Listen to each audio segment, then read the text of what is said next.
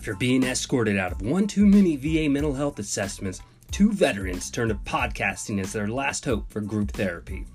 This week we dive into the broken welfare state, reminisce on the idiot soldiers we worked with while in the military, our unfiltered opinions and solutions for defunding the police, and the absolute embarrassment that was the Nate Robinson versus Jake Paul fight. All this and more on Real Talk with Monty and Tim.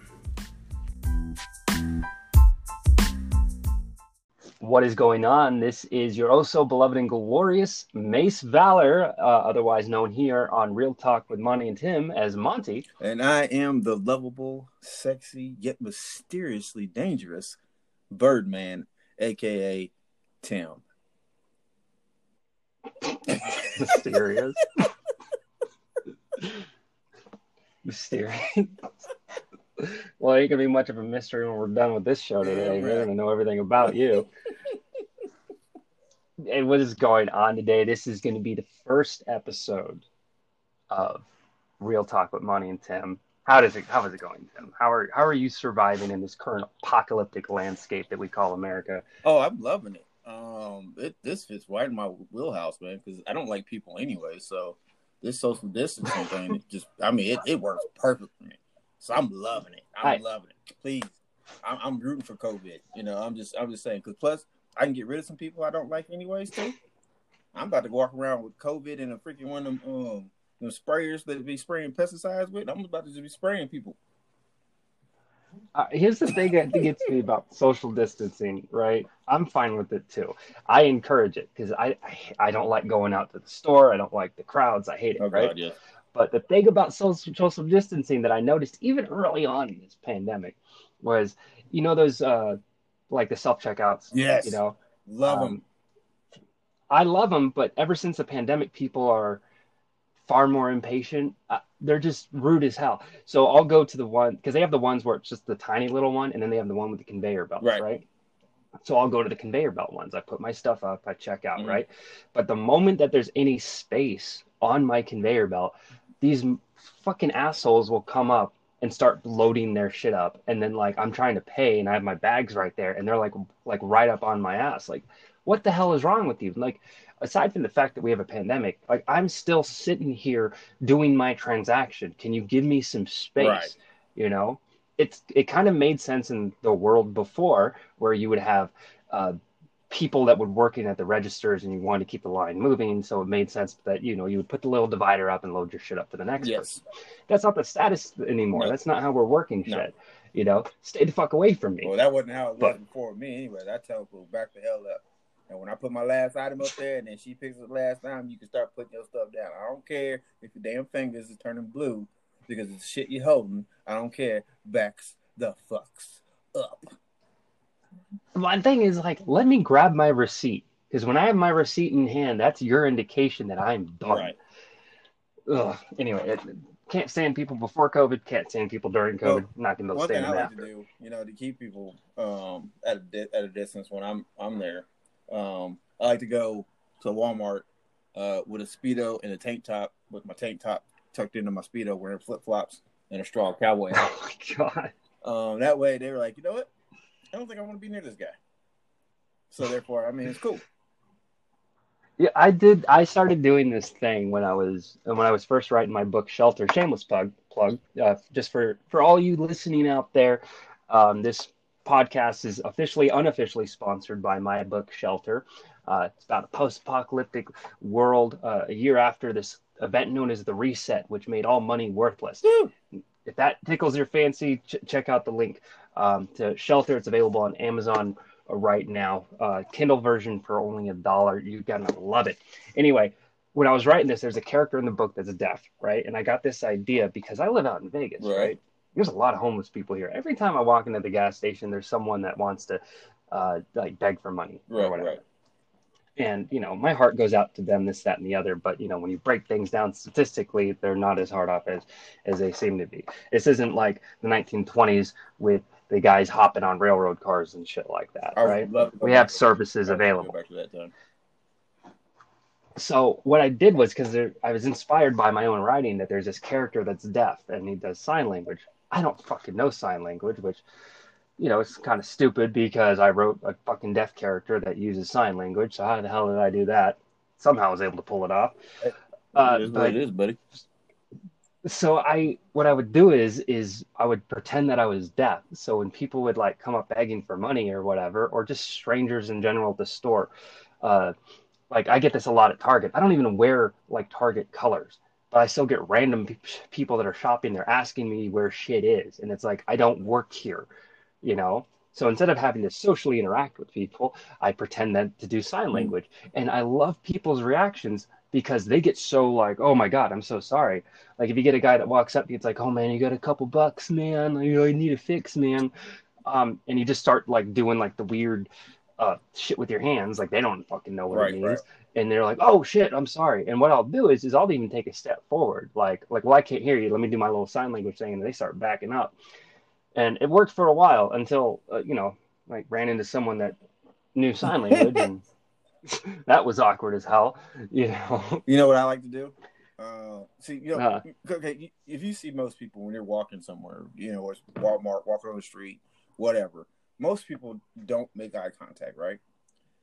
So if I'm always, I always make eye contact, and I've been like that, definitely ever since I've been in the military, especially after my first experience, my first deployment to Iraq. I no longer walk with my head down. I'm always looking forward. I'm scanning in front of me. I always glance behind me every once in a while, but I'm always looking. So I always make eye contact. And most people say, you never want to make eye contact with somebody who's begging for money or this and that, because then they're gonna think they should approach you. See me, I don't mind it. Now this is why, because sometimes what I'll do is if I see them, I'm like, oh, that motherfucker wants some money, and I'm like, oh, I want some information. So I'll go up to them, and they'll walk up there and say, "Hey, man, you got some money?" I said, and I'll go up and say something like, "Yeah, I got some money for you, but I might need your help um, finding a place to dump a body. You know a good place to dump one?" And like I did that one time, and the guy, Pig farm, man, pig farm. the guy's face was like, "What?" He's like, "No, man, I can't help you, bro." I said, "Are you sure, man? I'll give you $40." No, man, I'm good. I'm good, man. I'll go down to the shelter. I was like, okay, man. Well, look, man, I'm gonna be here for about another 30, 40 minutes, man. So if you change your mind, just meet me right here, and I'll walk off. Yeah, there was a time in my life where a homeless shelter was an option for Mm-hmm. me, and I went through the process and everything, and then fortunately I still had a Right. vehicle, and I did the process with the VA hooked me up with social services and stuff. I go through the process, and then I pull up to the location, and just looking at the outside of it, I was like, nope, I'll sit in my car. It's nope, I am That's not crazy. doing this. Uh, not at all. And because like they have like the tent city Oh wow. outside, and you know, and that a lot of that system is kind of because having been someone that's kind of gone through the process of being homeless and transitioning and trying to find affordable housing and all this stuff. Um, it's not it's not very wonderful. Like they don't really stack the program up to push Mm, people out. They stack it up to keep them in yeah. that position. Dependent. Like and one of the big things, yeah, keeping them dependent on the state. And one of the big things that I noticed is dollar thresholds. If you make even a penny over their dollar threshold, they remove you from any kind of financial assistance Which is program, crazy to me. which that's the kind of thing that could help people. I'm kind of like against the whole welfare as a whole, but from the angle of keeping people down. If we're going to have welfare, we need to have it designed in such a way to bring Yes. people up. And I've had conversations like this before where it's like my idea. It's like have like you need some sort of time period Yes. between. It's like, oh, you're making more money now. You found a place to live. Like these are all really good things. Okay, we're going to reevaluate you in like 4 to 6 months or however long, and we're going to see how your finances are doing and to see if we can transition you off of our Right. program because that will help people for the Mm. long term instead of keeping people at the bottom because they know that they're going to be safe and comfortable there. It's like bare minimum that you get from the state, but it's at least enough to Yes. survive. barely, but you put people in this mindset. So as long as I stay here, as long as I stay comfortable with this dollar amount, then I'll be set. We're not really encouraging people to really Right. better themselves. Now, see, my thing to go along with that is, like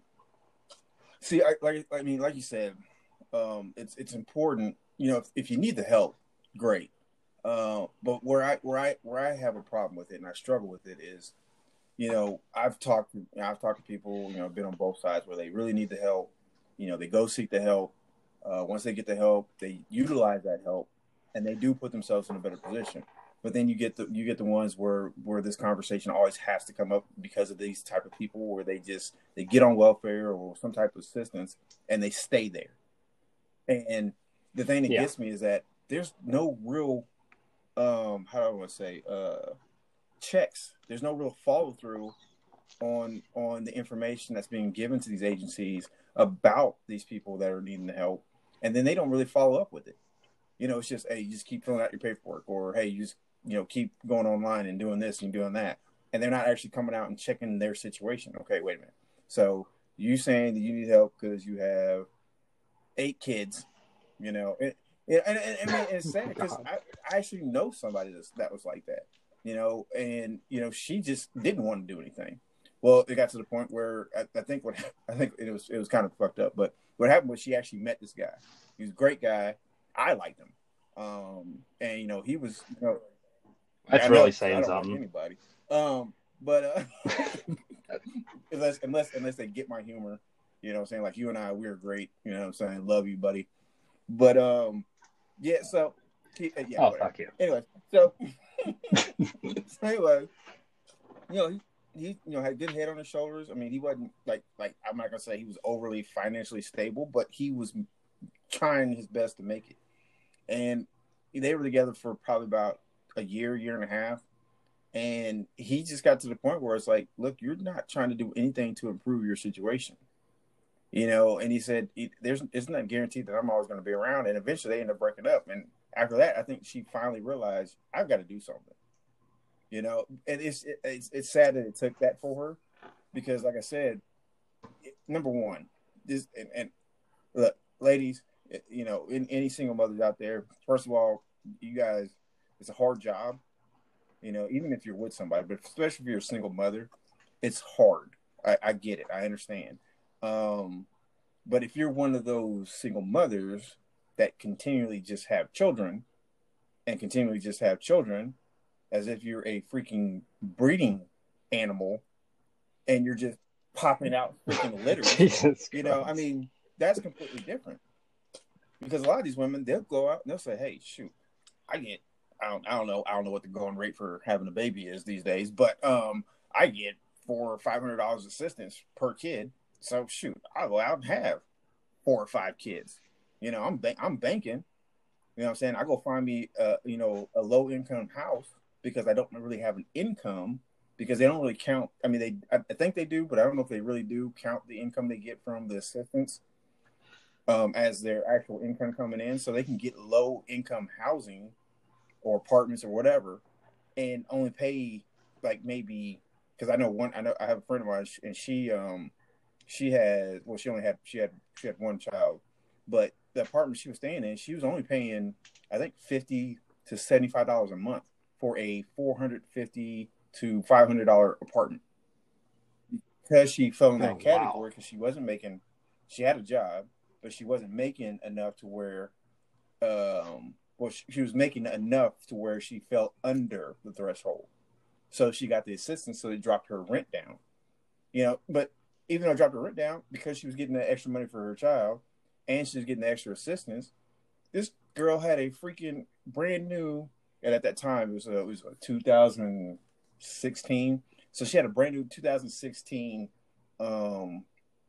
Jeep Cherokee, brand new, 0 miles, went out and bought it, and I'm like, and at the time I was driving a 2000 freaking Silverado, and I'm like, my transmission's going out. I mean, my engine's about to blow, and I'm working a legit job, making some pretty decent money, but still barely getting by, to pay my bills and do everything else. I'm like, what the, like, shit up. I might as well, have like some more kids, you know what I'm saying, and just see if I can get some assistance or something. But I mean, it's just stuff like that. Like, I get that people need help. I mean, hey, like I said, I'm doing okay financially, not where I want to be, and I'm working towards improving that. With the schooling I'm going through right now, it's going to put me in a better position to actually, make more money. But it's it's just crazy how you get in a situation like that, and you get some people that just want to stay there, and why is because they think it's easier. And what they're not realizing, now you got your kids in that situation. Now you're bringing them up to become dependent on the system.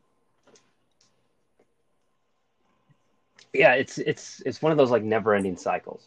You kind of kids learn from their parents and the The positions that their parents are in. never-ending You know, story. of bullshit. So transitioning to finances, I want to take a moment to say that, hey, if you guys like this content, you guys want to hear more, and you want to hear it early, check out our Patreon. Real Talk with Monty and Tim. Link will be down below, or patreon.com/Real Talk MT. That's Or how you you can can just find send me a us. check. And yeah. Cash out Tim directly. Yeah, you can do that too. You guys get Patreon only behind the scenes content, testing that we've done, conversations that we do that won't be aired out on the typical show. You get shout outs Woohoo! at the end of the show. And of course, you get a complete post archive of different things that we will be loading up there, from pictures to articles. I mean, I'm a writer. It's what I do. Tim might, throw up the occasional risque lewd pic, just so you can see his wonderful glory. Yes. Yeah, I'm you even never putting know. down a No, that's calendar not too. going to happen. We're not only fans. The calendar.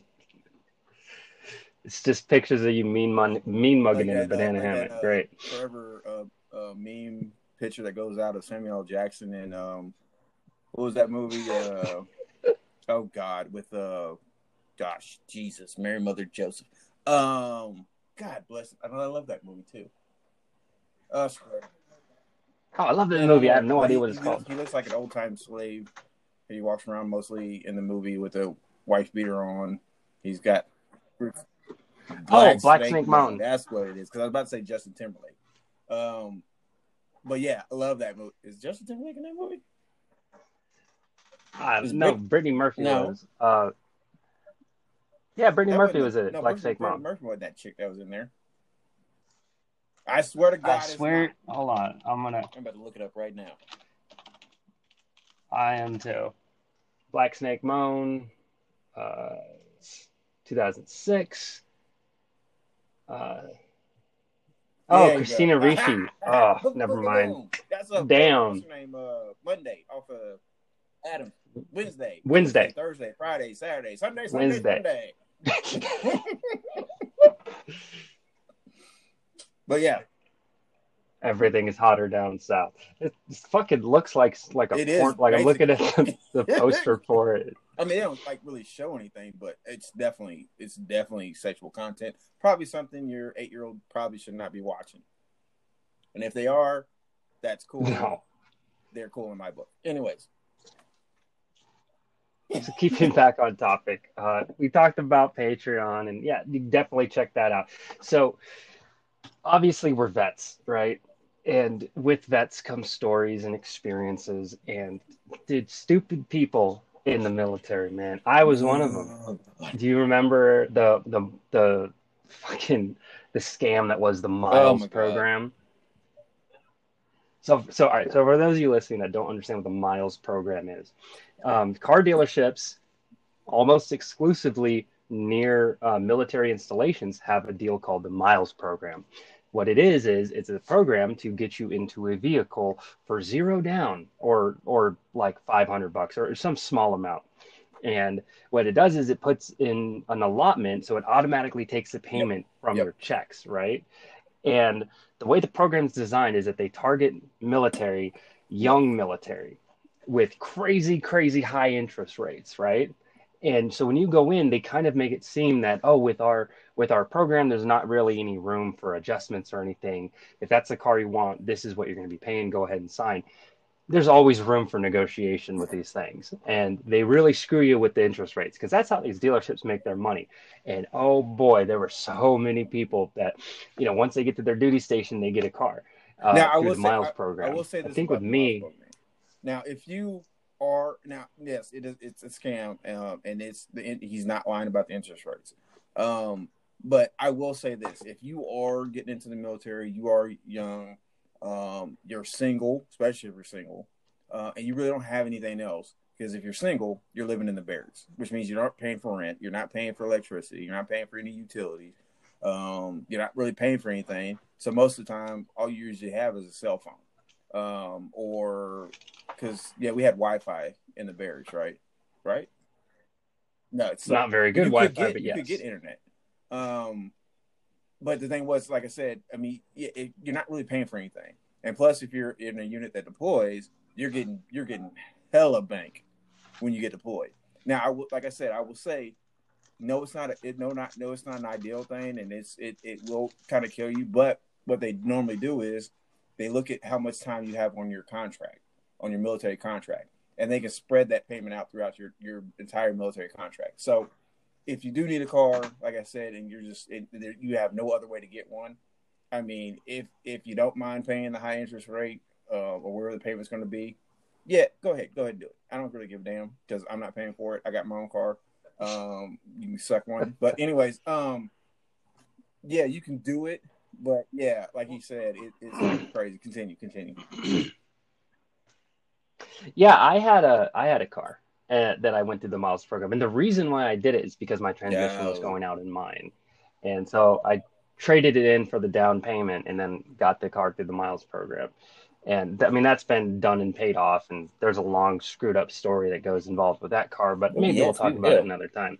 But but since then, since I've been out of the military, when I first got out of the military, one of the stupidest things I did because I needed a car and I lived up in Washington, my dumb ass went and fucking got a what it was like a it was brand new off the lot, but it was a model from the year prior. It was a 2015 Dodge Avenger. I loved that car, but the payments were extremely high. The insurance was extremely high because you have to get, because it's a loan, you have to get, the Yeah, top of the full line coverage. insurance for it. So yeah, my payments were How grisly, much were your and payments? this is broke.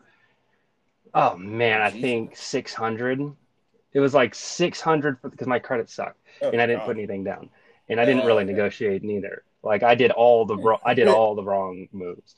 So it was like $300 a month just for the Good insurance, and then God, like man. $600 a month for yeah, yeah, stupid. And obviously that car got repoed, but Yeah, it kind of is what it is. You and live then and learn. It's been paid off and taken care of since then, but man, did it haunt me for a long period of time. And the day that my car was repoed, man, I was living in Orange County and I was working on a independent film and I was doing the editing for it and I was gonna go to the library and I was stayed the night at my girlfriend's house and I was gonna go to the library in Mission mm, Viejo to go work on this thing, right? And thank God I had the computer with all the video files and everything in my backpack in the room with me. So when I went out to go leave, I look at where I parked my car and I'm looking around like, where the hell is it? And the first thing I'm thinking is like, well, this is a safe neighborhood. What if it was broken into and stolen? Because you do the thing where you walk out and you do the clicker. It's like, I thought I parked it here. Where's it at? And you start clicking around. And then I start looking for broken glass on the ground. And then, finally I call the local police, not the emergency line. I call the straight line and they run the license plate number and they tell me it's repoed and because I bought the car in Washington, but they found me all the way oh, down in Orange they County, sent dog and California. So bounty they'll hunter after get you you. if it's theirs. They'll get it. Yeah, but dude, check this out. And so I needed it. I had stuff in the car, so at least the things that was like my hard reset because the military lost all my household goods from Korea. Well, not from Korea, but the Oh ones when I yeah. left New York that were in Well, oh, storage, they lost those, woo-hoo. Yeah. which surprise, surprise. So I didn't have anything that I lived with in New York, only the stuff I took with me to Korea. The stuff that I had with me in Korea that I then moved with me to California. And then eventually I had, when I was moving from my hometown of Menifee to Orange County, I had every final possession that belonged to me in that vehicle. And the vehicle was then repossessed. So all I had left was the Oh freaking man. backpack that I had. And when I called and they told me where it was repoed to, it was repoed like 2.5 hours away. And I had no way of getting there to get my shit. And on top of it, I was completely broke at the time. And so I couldn't like even afford the gas to get all the way up there, even if I could get a ride. So, and on top of that, it was like they wanted like $80 because just for me Right. to access my stuff. Even if I was going to leave the car there just to access my stuff, I had to pay money for it. And I'm like, are you serious? Like, well, if you have a car seat, we'll allow you to get that, but that's it. And it's like, whatever. So that was like a big hard reset for me. And that's kind of where, the whole mindset of material possessions Yeah. not really meaning a No. whole lot. They really don't for me, because having that happen to me, like everything being gone like that, it kind of turns your mind to where it's like, Well, the only material material possession I possessions really don't don't have matter from as me much. is my Xbox, my iPad, my iPhone, my big screen TV, my new car now. Uh, Well, that's the agreement with me and the missus. If me and her ever split, I get the couch oh, and the I'm taking TV. She could everything. take everything I don't. else. I'm not leaving. If I can't have it, I'm burning it down. So, oh yeah, Does Desiree listen to your I stuff? told her this. I told her I'm burning everything down. Hey, girl, write this down. Remember this. Oh man. So what about you? So, because I remember seeing a lot of people in the military making really stupid financial decisions, but you going from a combat MOS to a support MOS, you Okay. had to see some really idiotic moves, Okay. Well, just in first of general, all, just day to day being in living. combat MOS 11 Bravo. First of all, everybody in that MOS is dumb as fuck. Um, because yeah, It's yeah. like a Like, wait a pre, minute, it's like you a scored better than prerequisite, 60? Nah, you you can't know. join. You can't join. Oh, wait a minute, you got a 60? That means you must have got your fucking name right. All right, outstanding. You go ahead. Um, yeah, 'cause I get like 25 just for writing your name. Um, yeah. So like, It's oh like wait, everyone's like you scored Forrest 50, so Gump. that means you wrote your name right and you got the right date. Good job. You're infantry. Let's go. Um, but but anyways, okay. So the funny thing about it was like when I joined, I actually on my ASVAB, I actually scored I think was a 120. Which it was so funny Nice. because you should have seen the look on my recruiter's face, right? Because I came in, I scored pretty good on the pre ASVAB, and so he's like, "Oh, you should be fine." And so I get in there, take the ASVAB. He gets my score back. He said, "Geez, you scored a 120." And so he pulls out this book. He said, "Now you can choose from all these jobs." And he starts going through a list. I said, "I want infantry." He's like, "What?" He's like, "I was like, I want infantry." He's like, Oh "Dude, what God. the fuck? Why would you do that?" It's like, he's like, "Look, it's not like the movies." I said, "I know it ain't the damn movies." I said, "But it does give the biggest payout for a bonus, so I want it." Because for me, it was about the money. Like when I joined, I mean, the reasons for me joining were, well, actually, I really only had one main reason, and that was my daughter. I just had my firstborn. Oh. She was a preemie. Her mother went into labor. She ended up having what they call, I think it's preeclampsia. And so like her blood pressure shot up, and it was such a crazy moment when it all happened. Yeah, yeah, fake. Okay, Yeah, okay, the missus had that too, yeah, caused by stress yeah, of yeah. dating me. So yeah, and So, I know, I stressed her out a lot. But anyways, so it was so crazy because I had a basketball tournament, and it's like I said before I joined the military. I was out of college. I was working for the local cable company at that time in Wichita, Kansas, and oh, I got some great stories for that too. But anyways, I was working for the local cable company, and so I went to a basketball tournament at the Genesis Health Club there, and just got done. We just won that tournament. Just got done. I was sitting there, shooting the shit with the guys, changing my shoes and everything. And she calls me, and I was like, "Hey, what's up, babe?" She's like, "I'm not feeling too well." And I was like, what's wrong? She's like, I kind of got a headache and my stomach's hurting. I was like, I'll be right there. So get to the house or apartment, sorry, because definitely couldn't afford a house. But anyways, get to the apartment and I go in there and like, hey, Nah. everything okay? I look at her and she didn't really look too good. So I was like, look, I'm just gonna go ahead and take her to the ER. I'm not even gonna take any chances or anything like that. So take her to the ER. And they get her in the bed. Her blood pressure was high. I think I want to say it was like 120. Oh no, it was 154 over 115. And so they're trying to get her calm. Try to lower her blood pressure. And one of the nurses over there talking to me. She's like, and I'm just standing there. I'm not. I mean, I'm not gonna say I was emotionless, but I wasn't over emotional. Because I just want to make sure she's okay, but I didn't want her seeing me panicking because I knew that was gonna make her go getting worse. So the nurse standing over talking to me, and she's like, "Hey, you know what, sir? It's gonna be okay. We're working to help her out. This is that." And I just kind of looked at her and I said, "Please don't waste your time talking to me. She's about to have a seizure."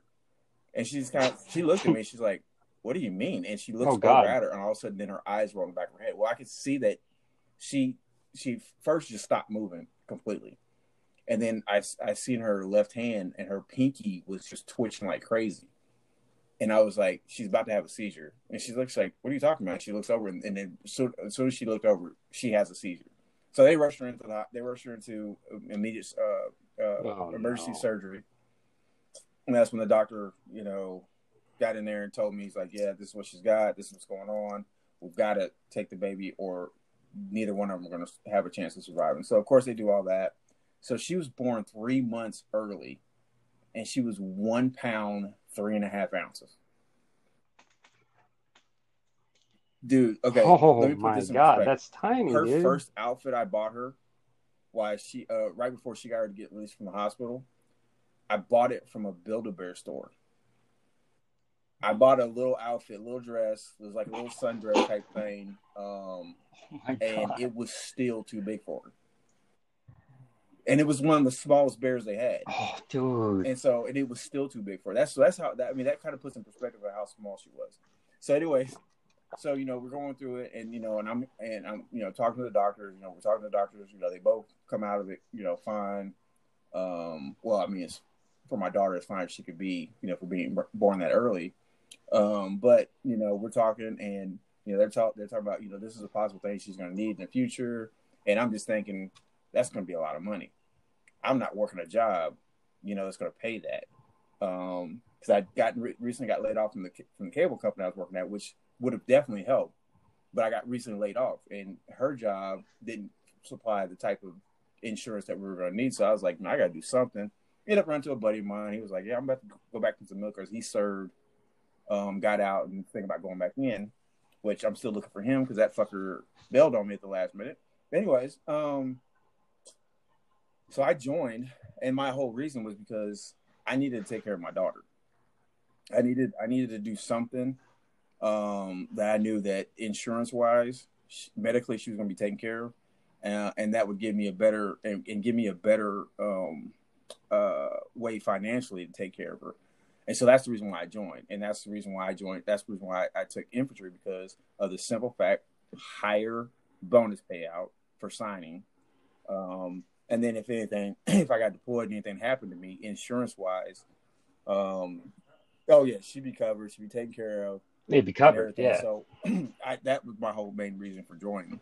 So, I mean, I joke about joining the infantry and being a dumbass for doing that, but wasn't a dumbass. It was purely at the time, me being a father and willing to sacrifice myself, if that meant taking care of my daughter. That's when I realized, first of all, I actually matured and grew up, which I was kind of scared of because I never wanted to. I want to be like, yeah, I want to be like, well, Oh no, I want God, to say no. young, We want to at stay least young not body forever, wise, man. but then mind wise, I wanted to be a 5-year-old forever, which I try to go back to as much as I can.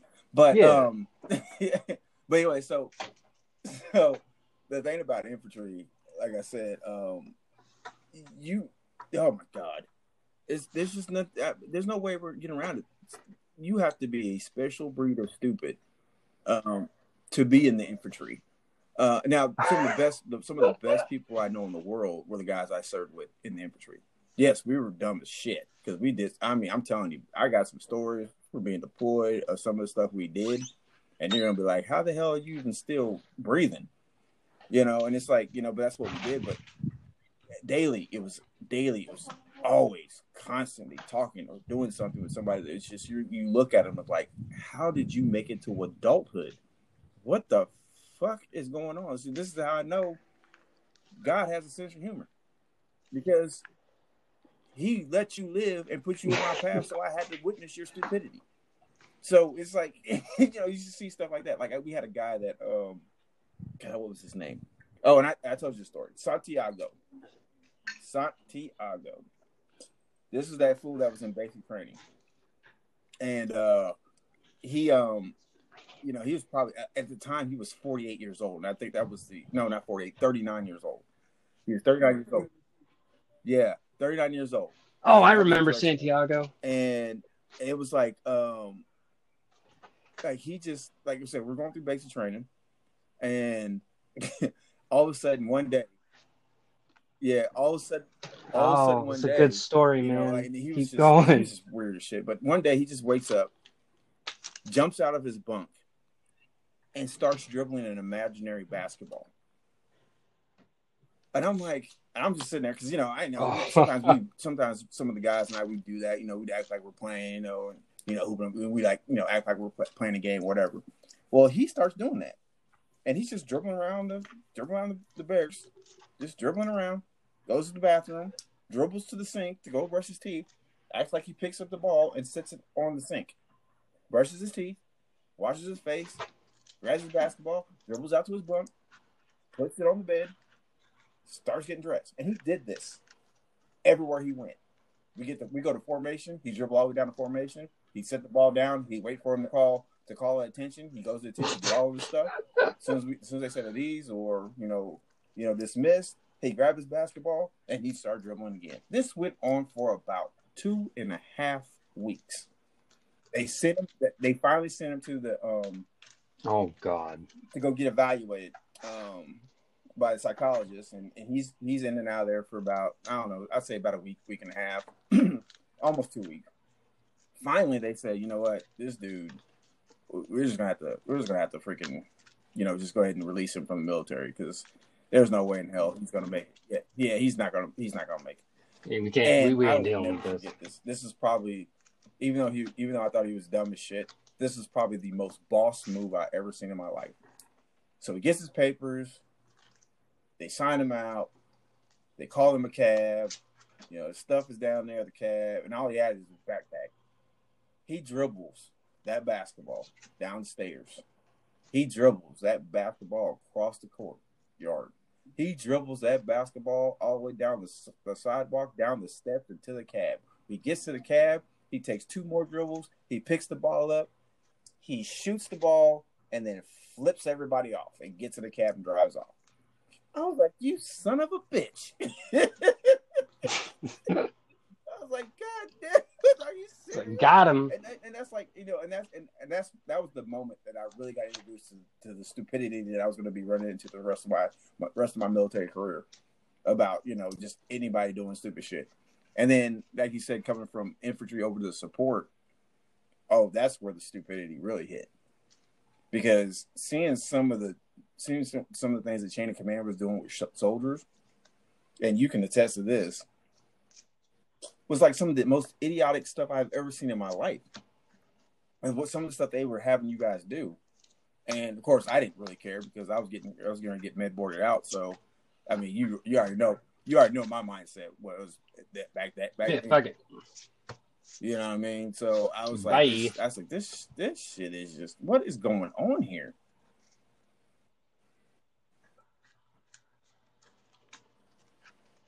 What the hell, man? Yeah. I love that story, dude. You remember that dude at Drum that was like 40-something years old, and his wife was like 18, 19, just had a baby.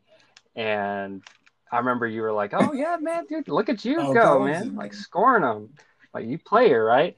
And then we find out he's like, "Oh yeah, man, yeah, I've known her for a long time." Because we asked her, "Yeah, how long do you know your wife or whatever?" It's like, "Oh, I've known her whole life." It's like, "Oh, really? Yeah, her and my daughter used to be friends when they were Yes. like toddlers." And I'm like, "Wait, what? Can you back He was, up, hey, please? he was Like, what scoping the out. Yeah, I hell?" guess he was scoping out. Like, he was changing diapers and shit. Like, damn, I'm gonna tap that. I'm gonna tap that. I'm definitely gonna tap that. Yeah, when he said that, So when he fucked up. said Like that, I I almost don't punched him in like. his damn throat. Oh, it makes my fucking When he skin said that crawl, they dude. knew Like each other, that fucking like they were guy. in, I don't remember. It When was he like said that they were in Schaefer or daycare together, something. I was like, what? It's like, wait a minute, what? I was like, yeah, man. I said, how the hell does that even, like, what the, at what point in time did you even consider that? It's like, what the, and then I'm thinking about, what about her parents?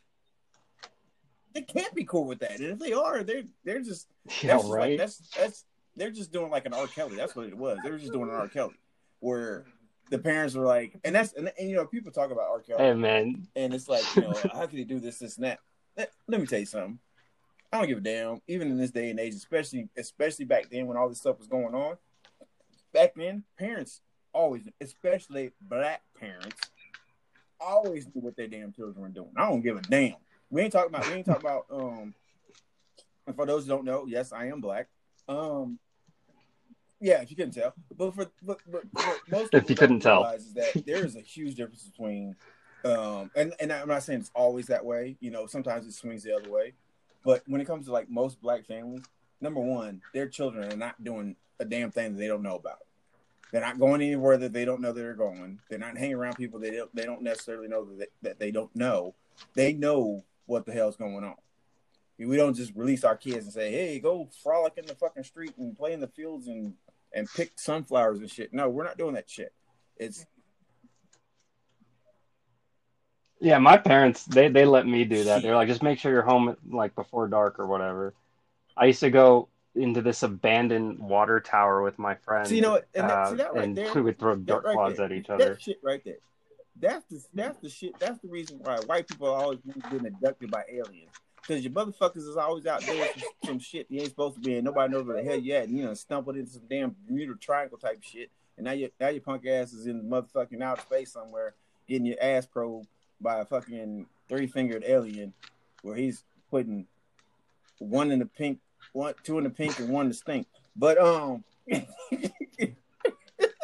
no, seriously, I mean, Jesus, that's the dude. difference in dynamic. Like I said, it swings. I've seen black families that were like that, and I've seen white families where they're like, your ass ain't going nowhere unless I know who the hell you going with. Where you going? Who you with?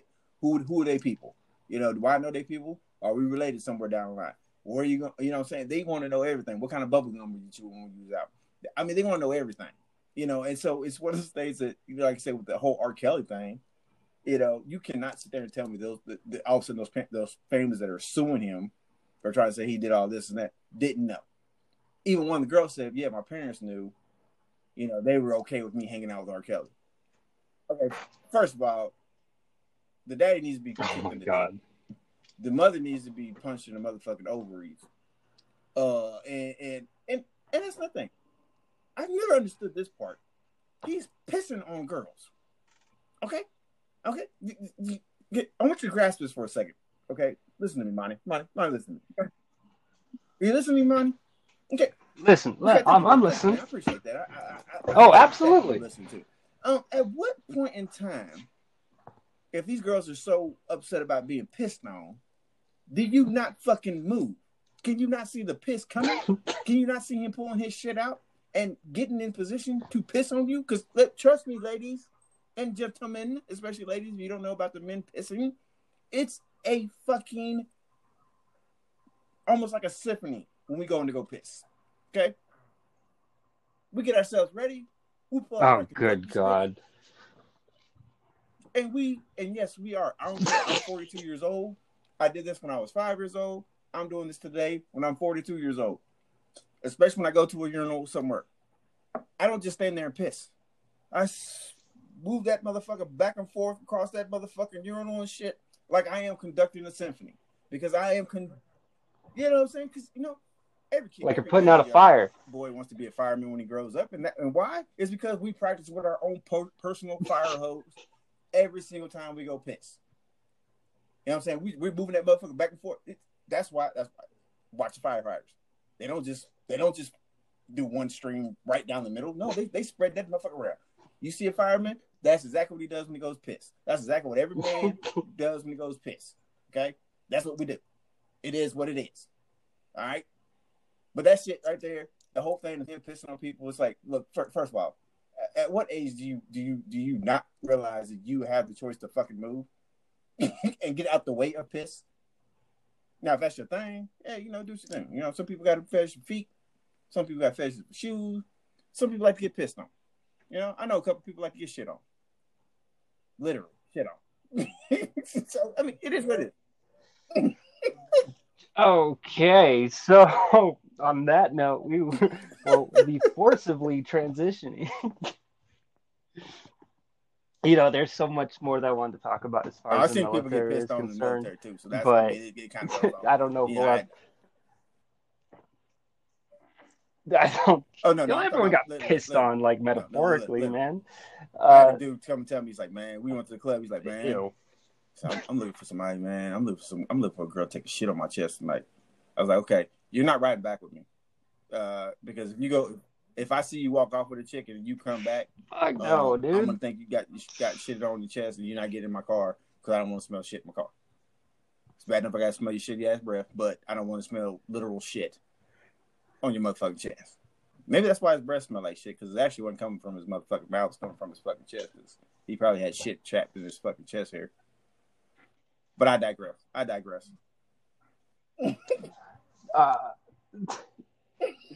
The reason why I joined the military is pretty much that's what happened, at least. Well, I just wanted to get out of my hometown, man.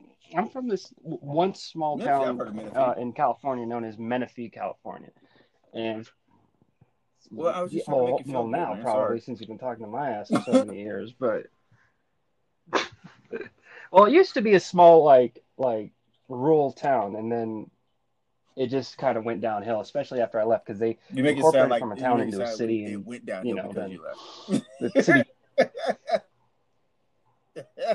No, it went downhill around the time I left. It's just it's a coincidence. Trust me, they're not missing my ass.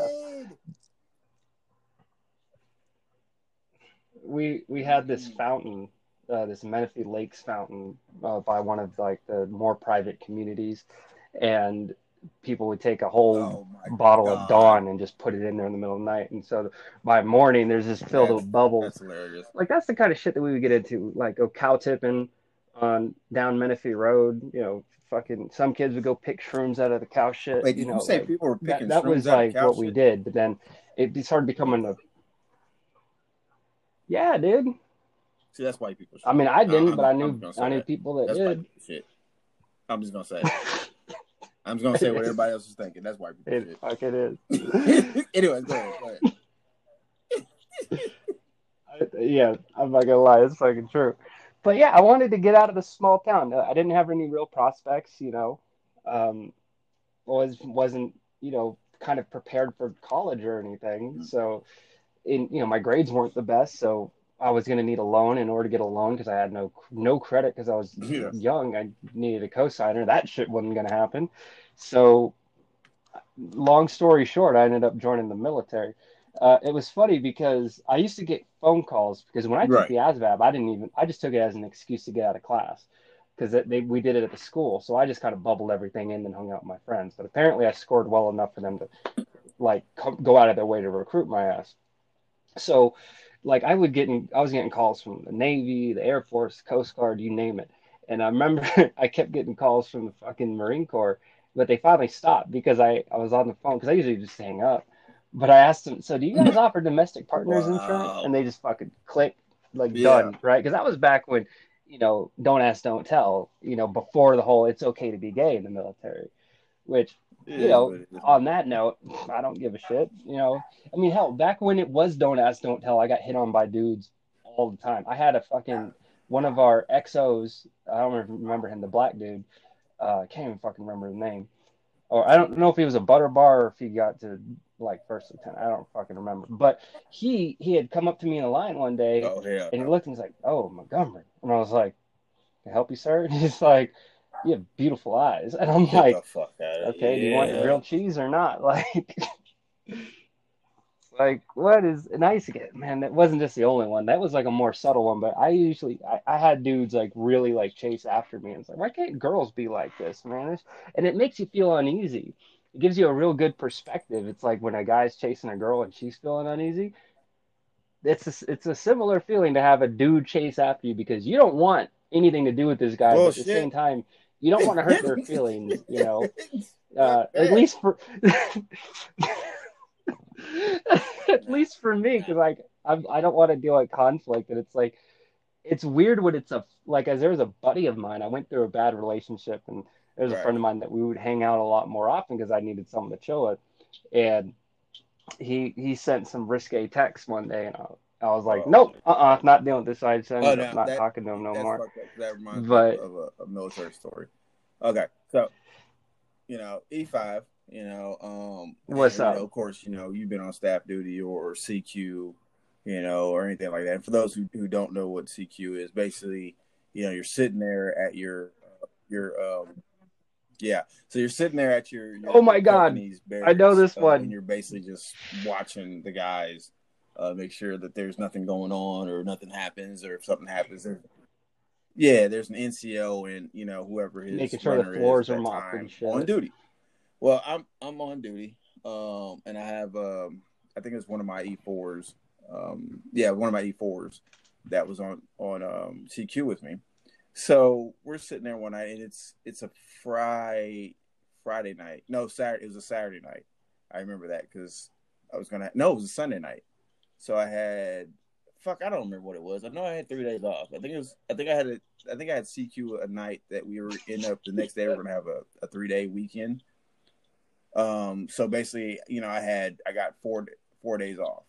So anyway, so I'm sitting there on CQ, and I told my runner because my runner lived in the barracks. At the time, I was married to my second wife. We'll get into how many marriages I've been into. Hopefully, never. But anyways, but I was married to my second wife at the time, so I lived off post. So roughly about, I'd say it was probably about midnight. I looked at my runner. I was like, hey, why don't you if you want to, why don't you go to your room, get a couple hours sleep. I'll come get you here in a little bit, or whatever. He said, all right, Roger that, Sarge. So he takes off. So I'm sitting there at the desk by my damn self. Of course, I brought a TV and had the Xbox hooked up to it. So I'm sitting there minding my business, relaxing, chilling. And I, all of a sudden, at the complete other end of the hall, I had one of my soldiers come running out, and I was like, oh, Jesus Christ, what's going on? So he comes running out. I mean, he's in a dead sprint. He's wearing some basketball shorts, no shirt, no shoes. And all I hear is, Sergeant Simpson, Sergeant Simpson, Sergeant Simpson. I'm like, what the hell is wrong with this dude? And I mean, he's just in a dead sprint, panic mode. I mean, he's just in straight panic mode. And so he comes right up to me at the desk. I was like, what the fuck is your problem? And he's like, he touched my dick. He tried to suck my dick. I was like, whoa, what? Wait a minute. What is going on here? And so then I was like, who did? And he, names off the soldier. I was like, what the? And it really pissed me off because he was one of my soldiers. And he was one of my good soldiers. Now I knew. Oh, yeah. Well, I knew he was gay, quote unquote good soldiers. And it wasn't a big deal. I've never had an issue with that. I've had a few gay friends. I have a couple of them. I don't think they. Well, yeah, that's like the equivalent of saying, "Oh, I got black friends." But that's fucked up. Anyway. It's the same shit. Oh, I got gay friends. I don't have a problem with that. But come on, you didn't even say that. You know what I'm saying? Because he told me, and I was like, dude, I don't care if you are gay, as long as you do your damn job, and I don't have to freaking come find you. I really don't care if you are gay. Yeah, right. So this is true. Hey man, the gay soldiers always and it had was the best crazy looking because uniforms. I know it sounds fucked up, but I used to call them the seamstress. Because the fucker could sew. I mean, that son of a bitch could sew. Anytime I had a problem with my uniforms, like, oh, sorry, just bring it, drop the uniform off. I'll have it to you by the end of the next day. And he, Man, I think I should have been called a seamstress because, man, when I was deployed, I lost track of well, how many I times mean, I had to fucking sew my crotch sometimes you need to hole in have a my hole in the fucking crotch, so ACUs. the boys can hang out. But anyways, so I go down to the Oh, room, Jesus. and he's laying on the floor, like halfway passed out, halfway not passed out, and I walked in, I was like, dude, what the fuck happened? And he was probably damn near alcohol poisoning because he was done. And so I was like, dude, what the? He's like, I don't know. I said, I was like, did you try to suck his dick? It's I don't know, like talking to Tarzan. a kid, like, did you really hit Billy? And it's like one of those things. Did you really try to suck his dick? I don't know. I don't know that about sucking the dick. I said, well, I know you do know about sucking dick, but did you try to suck his dick? and so it was crazy because I had to deal with that, and so I'm thinking. So I fill out the paperwork or whatever because because the other soldiers wanted to file a report. So I was like, Jesus, dude. I said, you do realize that means I'm gonna have to do paperwork, and you know how I feel about paperwork. And he's like, I know, sorry, but I was like, fine, all right. And that's why I told him, I was like, look, what I want you to do is like, I want you to go to sleep. All right. I was like, I'll get him out of the room, and I did. I got him out of the room. I made him sleep in the entertainment area. Yeah, the day room. He slept in there, and then I had him Oh, go the to day sleep in the room. room and had him lock the door. I took the other soldier's keys so that way he couldn't just go in the room. I said, just lock the door, go to sleep.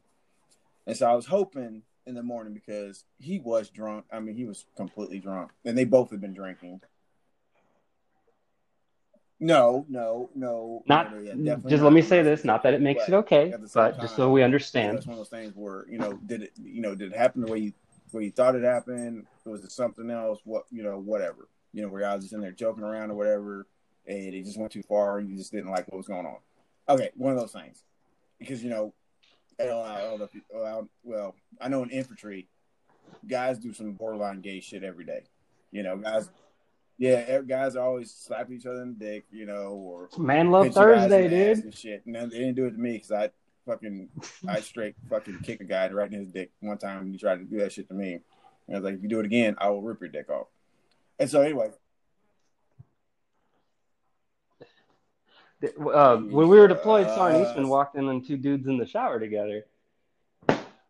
He walked in and he saw some feet hanging out of the shower curtain, and then he heard, oh my "Dude, you're god. choking me." Anyways, so get up next morning, or I'm ready to get off the next morning, and I leave because like I said, they didn't. He went to sleep. I saw the other soldier. He didn't say anything. I was like, dude. I said, what's going on? What do you want to do? He's like, well, I just think I just want to kind of talk to the platoon sergeant. I said, oh, great. I said, that's fine. That's your prerogative. So I'm done. I'm like, I'm about to go home. I'm about to go, sleep for about 4 or 5 hours. Get up, start drinking because I don't have to be back for another 3 days. So I literally get to my apartment, open the front door, get ready to walk up the stairs, and my phone starts ringing, and it's my damn platoon sergeant. Hey, I need you to come back. I was like, fuck, get back. Yeah, you could have done the whole like, oh, I'm sorry, kept Mr. Call, I was calling. asleep thing Somebody showed because up. I was on said, in hey, can you CQ. come back? So I was like, screw it. So I went back, and we were talking Yeah. about this 8:00 in the morning. I hadn't sleep. I had to do the witness statement. I had to do all of the. Oh, you had to do like a witness statement and stuff. I didn't leave that place until 2:00 in the afternoon. I was so pissed off. Oh, I was so pissed off. The funny thing about like I said, this it had to have been Sunday. So I think we had Monday and Tuesday off. So it was So it was going into Sunday, right? So, by Monday afternoon, they gave that other soldier his paperwork, and he was out of the military.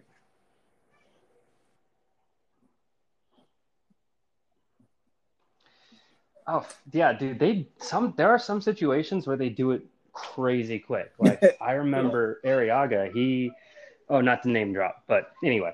So this dude, we had this soldier that went home on R&R and came back for deployment. And Yeah. first thing that they do when you get back to the FOB is they piss test you. You know, it's like we can't. I'm just gonna say this real quick. Like I didn't have access to my mental health Awesome. medications while I was deployed, but we were able to get piss tests. So just see where our fucking priorities are. So part of the What's reason crazy. They why want you I ended Rambo up so status fucked up because I didn't have access to my while fucking you're pills. deployed. So just in Anyway, case some shit pops off, they're like, oh, here, it's a knife. pretty much, dude. I was going Rambo status Friendly on the fire wrong around this people. motherfucker. It's like, dude, friendly Ain't no fire, friendly chill. fire. Friendly freeze ain't you friendly know, fire. Anyways, go ahead.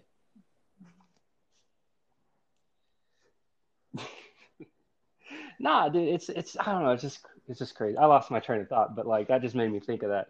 But yeah, oh yeah. So old dude, when he came, Yeah. they piss tested him. He pissed hot for like weed. Obviously it stays in your system, and they gave him 45, 45, all that stuff, and this was during the time when they were trying to get Yeah. people out.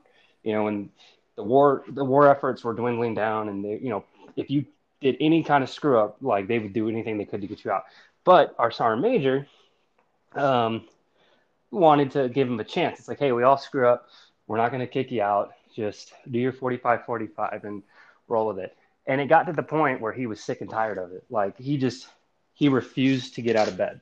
Like they came by and like, hey, you need to go do your extra duty. And he's like, I quit. I'm not doing it no more. And they're like, I guess it was like Leonard or something that went to go talk to him. And he was like, look, no disrespect, but like for real though, like all this military stuff aside, just man to man, I quit. I'm done. I'm not going to be doing anything. Y'all can kick me out. I don't care.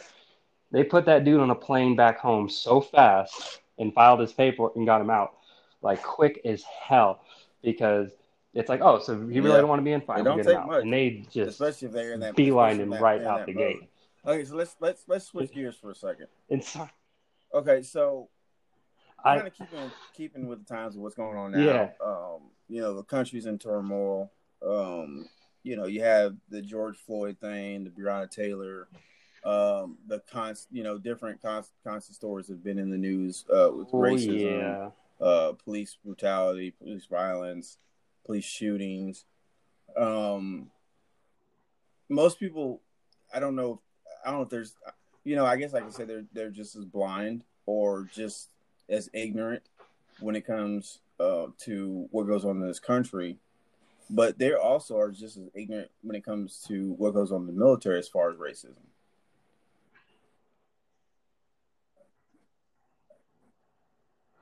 It's pretty bad. From my perception, it was tied to whoever was in power.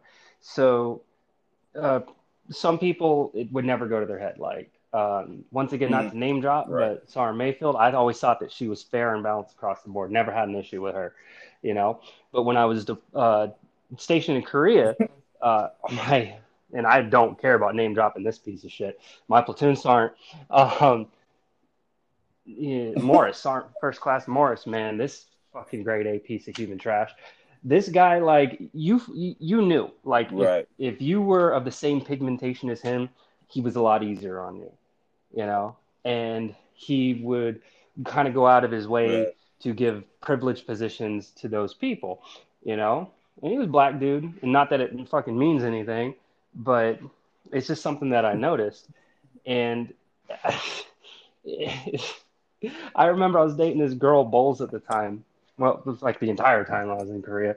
And I remember she told me that he made her feel uncomfortable Right. because he was like asking her ethnic background and stuff, right? And and she was like, "Oh, I'm just white." It's like, "You sure you don't got like maybe like a descendant that's like black or something?" And she's like, "No, why?" It's like, "Well, I've just never seen a white girl with a Yeah, figure like they do yours, exist. I because ain't she has gonna lie. fat ass." They don't So use notebook paper.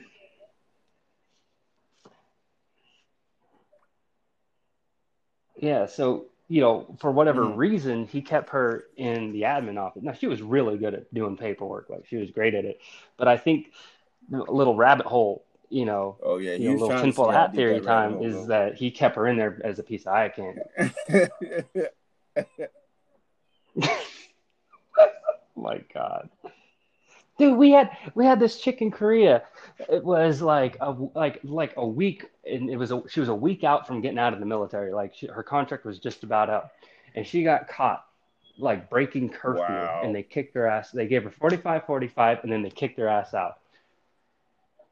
Korea is the place where careers Well, it's went like to drum die, for man. It's drum. either if For you didn't drums, get exact kicked same out, you thing. sure That's shit did not reenlist. yeah. Oh, that's like me. I came up for orders Oh yeah, because you get fenced in for so fucking twice. long.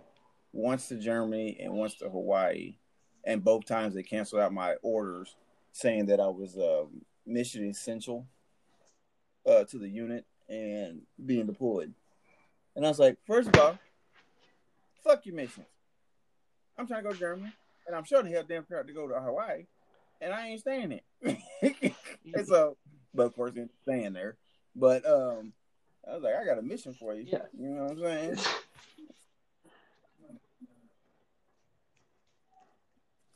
I got no. That's another funny story you got to tell sometime. But so bringing something more close to home for the two of us, there's different levels of racism, Right. and Yeah. so like racism is wrong regardless, right? But there are Yeah. different degrees. There's like the blatant name calling, stereotypical bullshit, and then there's the favoritism, the internal bias, and I don't like this Oh, whole yeah. SJW thing, like the microaggressions and shit. No, I don't partake in that, but I do acknowledge the fact that yeah, some people can be biased to their race as opposed to others, and for the most part, Sergeant First Class P, for me, didn't come off as inherently aggressively racist, but he definitely Yeah. strongly had a bias towards people that were also Hispanic in the platoon. That's something I heavily noticed is that if you were Hispanic, Mm-hmm. you were kind of on his good list, and it wasn't like he'd be as hard on you. Like there was other Hispanic, service members that we had that, from my recollection, weren't the best soldiers. They weren't, the go-getters. They weren't the hard workers, but they kind of got a free pass just because it seemed like, like, oh, they could joke around with SRMP and stuff. And like they would walk in, they just start speaking Spanish to each other, which if you have that connection, that's fine. But you kind of break the line where, you give favoritism to one soldier that isn't Yeah. busting their ass, that is, for all intents and purposes, kind of a shitbag. But then to the other soldiers that are busting ass and doing all this stuff, you're a lot harder on them. And I think that kind of that could also tie back to, oh, well, this person's a shitbag. That's the level of expectation from them. I'm not going to Right. expect any more. This person's a hard Now, worker. for They should pick up me, the slack for everybody else. like I've damn near experienced racism, um, some on smaller scales than others, throughout my life. But in the military, like one thing I'll say, that's one thing I loved about infantry. You really didn't I mean you can kind of see it with like the higher ups. You can kind of see it with them. But when you talk about your platoon, your squad, the people you dealt with on a regular basis, the one thing I loved about being infantry is that we, as far as I can remember, and as far as I can see, we never saw a race, like a different race. We were all infantry, and that's why I loved about it. It was like the brotherhood, family aspect of that was just tremendous. It's probably the biggest thing I miss about being infantry and being in the military, is that Yeah, fact. there Because we were. just, I mean, it never played a part in it.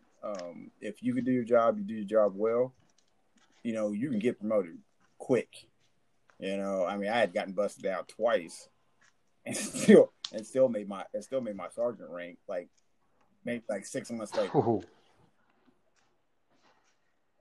that was like that's so Yeah. like so when I first got to drum, when I first met you, you're an E5. You were my squad leader, and then like it was several months later. It's I guess you because you No, I I can't hadn't. remember the timeline because it was so long ago, but I don't know if you had gone to Virginia yet or not. But I remember I came into work one day and like your back was facing me, so I walk up to you. I'm standing at parade rest. I have no idea what the hell happened, and I'm like, "Oh, I'm here, Sergeant Simpson." Blah blah blah blah. And you just kind of look over your shoulder, and you're like, "Don't fucking call me that." And I'm like Yeah. confused as hell. And then you turn around, and then there's the PFC on your chest, Yeah. and like I was like, "Oh shit, dude." Yeah. Like, And God I shit damn, on like, you. what Oh, the that fuck did maybe you that was a do? DUI. Yeah, but hey, man, it's like I've been busted down too, and that shit fucking sucks. Like, dude, getting Yeah. fucking demoted when you're deployed fucking sucks because Yeah. especially as a fucking cook, because you're already working crazy fucking hours, right? And then it's like, oh, you fucking start at 5, end at 8 o'clock at night, and then you have to do extra duty until like fucking 1 or 2 o'clock in the fucking morning. Fucking filling up fucking sandbags, filling up Hescos, or Now I prepping say for fucking it was Memorial Day, funny the Memorial Day because when meal. they had switched me over there to the to become a cook, it was so funny because first of all I didn't give a damn about anything to begin with. Then when I got busted down, I sure as hell didn't give a damn. And it was funny because even though I got busted down, they still most of everybody still treated me as an E5. And it was so funny because the other NCOs that were there, most of them really didn't fuck with me. And the mainly reason was because they knew I did not give a shit. And they knew that you can try that shit if you want to, but I guarantee you don't have the same training that I do. And I will fucking end your life. And I told that to, what's his name? Oh, damn, I can't remember what that, he was an E5. I can't remember what his name was, but he tried that shit with me one time. And I was like, and I got like kind of, I mean, I didn't get like right in his face, but I took a couple steps towards him to where we were pretty close to each other. And I was like, I said, hey, I got an idea. I was like, how about you put your training up against mine and let's see who walks away from this. And he just kind of looked at me and he walked off and I guess he said something to Sergeant Perez. It's our president. Hey, just look, I'll just make sure he stays away from you and you don't have to worry about himself. And I was like, hey, that's fine. I was like, he can come up to me all he wants to. I said, but he does it again, I guarantee you I'm going to be leaving here either in handcuffs, and he's definitely for sure going to be leaving here out here on a stretcher or in the body bag. I said, so the choice is his. Which one? Who is that black dude, the E7? What, Bowman, Sergeant Bowman, something like that. I can't remember. Because right before I got there, there was an E5, E7 that you guys had in Fox Company. you're That talking pretty about much all he did when you guys deployed was fucking play poker. He didn't do anything else. There was the white dude, and then there was another guy, a black dude, but then I don't know if he was in our company or if he was the in our defect manager. unit, But he left shortly after I got there too. I mean, he was there for a while before I got over there because I got over there like mid deployment. Because I was the NCOIC over at the ADAG, the airport over in Kirkuk. Yeah, and so they is like, hey, we're gonna need an NCO over there. Kirkuk, yeah, that's and right. they're talking about making you reclass a cook, so we're just gonna send you over there. I was like, man, fuck it, whatever. And so I got over there, and I was like, man, whatever. I didn't really do shit, wasn't going to do shit. Was rarely in the kitchen. I mean, if I was in the kitchen, I was usually sitting back in the corner with music playing, and just kind of shooting the shit with everybody. But yeah, I mean, that's pretty much all I did. And then that's when I brought Saturday night club night to the defect. Because I mean, I was like, "Fuck, I'm not gonna be sitting over here not doing anything." So then I ended up getting checked out a freaking PA system from one of the S shops. I checked that out, and so then I had my laptop. Of course, I had my DJ program hooked up on that, and we used to have. No, you weren't there yet, but we used to have Saturday night club night, and we could actually wear civilians on Saturday nights, and so. Yeah, so everybody come to the DFAC. We clear out the tables and everything. Had the dance floor out there. Oh man, Oh, heck. Oh, man. I'm talking about the bump and the grind. I don't see Start bumping. nothing wrong with a little bump and grind.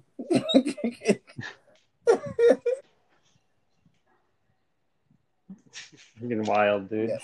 There was so you mentioned the element of family, and I never really got that from Sergeant P. Like he would do his damnedest to like promote the ethos that oh we're what we have, we're family, but I never really got that vibe from him. The one NCO I Yeah. did get it from was R&D Yes. because she Yes. treated everyone fucking equally. She Yes. fucking hated everyone, you know. But she was Mama Bear, man, and I have a crazy amount of Mm-hmm. respect for her because it's like one of the best NCOs that we had was a chick, And she and was she, damn good at her job. instilled in me that fucking girls are capable as fuck, man. Oh, she was good. She was knowledgeable. She was a fucking fair leader, because I didn't see her like really playing any favoritism. Nah. No, Like no, no, no, that no. from my perspective, I didn't see her doing anything weird like that. Oh, So, she was always harder but on the like she was females. actually So she had a harder lot of on the girls than the guys, she hated you that. She know. hated when they try to use that excuse. Well, I can't do this because I'm a female. And she's like, bitch, I go on patrol. Yeah, I go out on patrol scout mission. She was out there carrying weapons and like Scout and I missions, remember yeah, yeah. And I remember she'd ask me questions yeah. about She did the infantry whole stuff, this and female that. I'm like, yeah, engagement thing. this is what we used to do, this is what we did, da da da. And she asked me one time, she's like, would you ever want to go out on one of the patrols, when we go out? And I said, no, I'm good.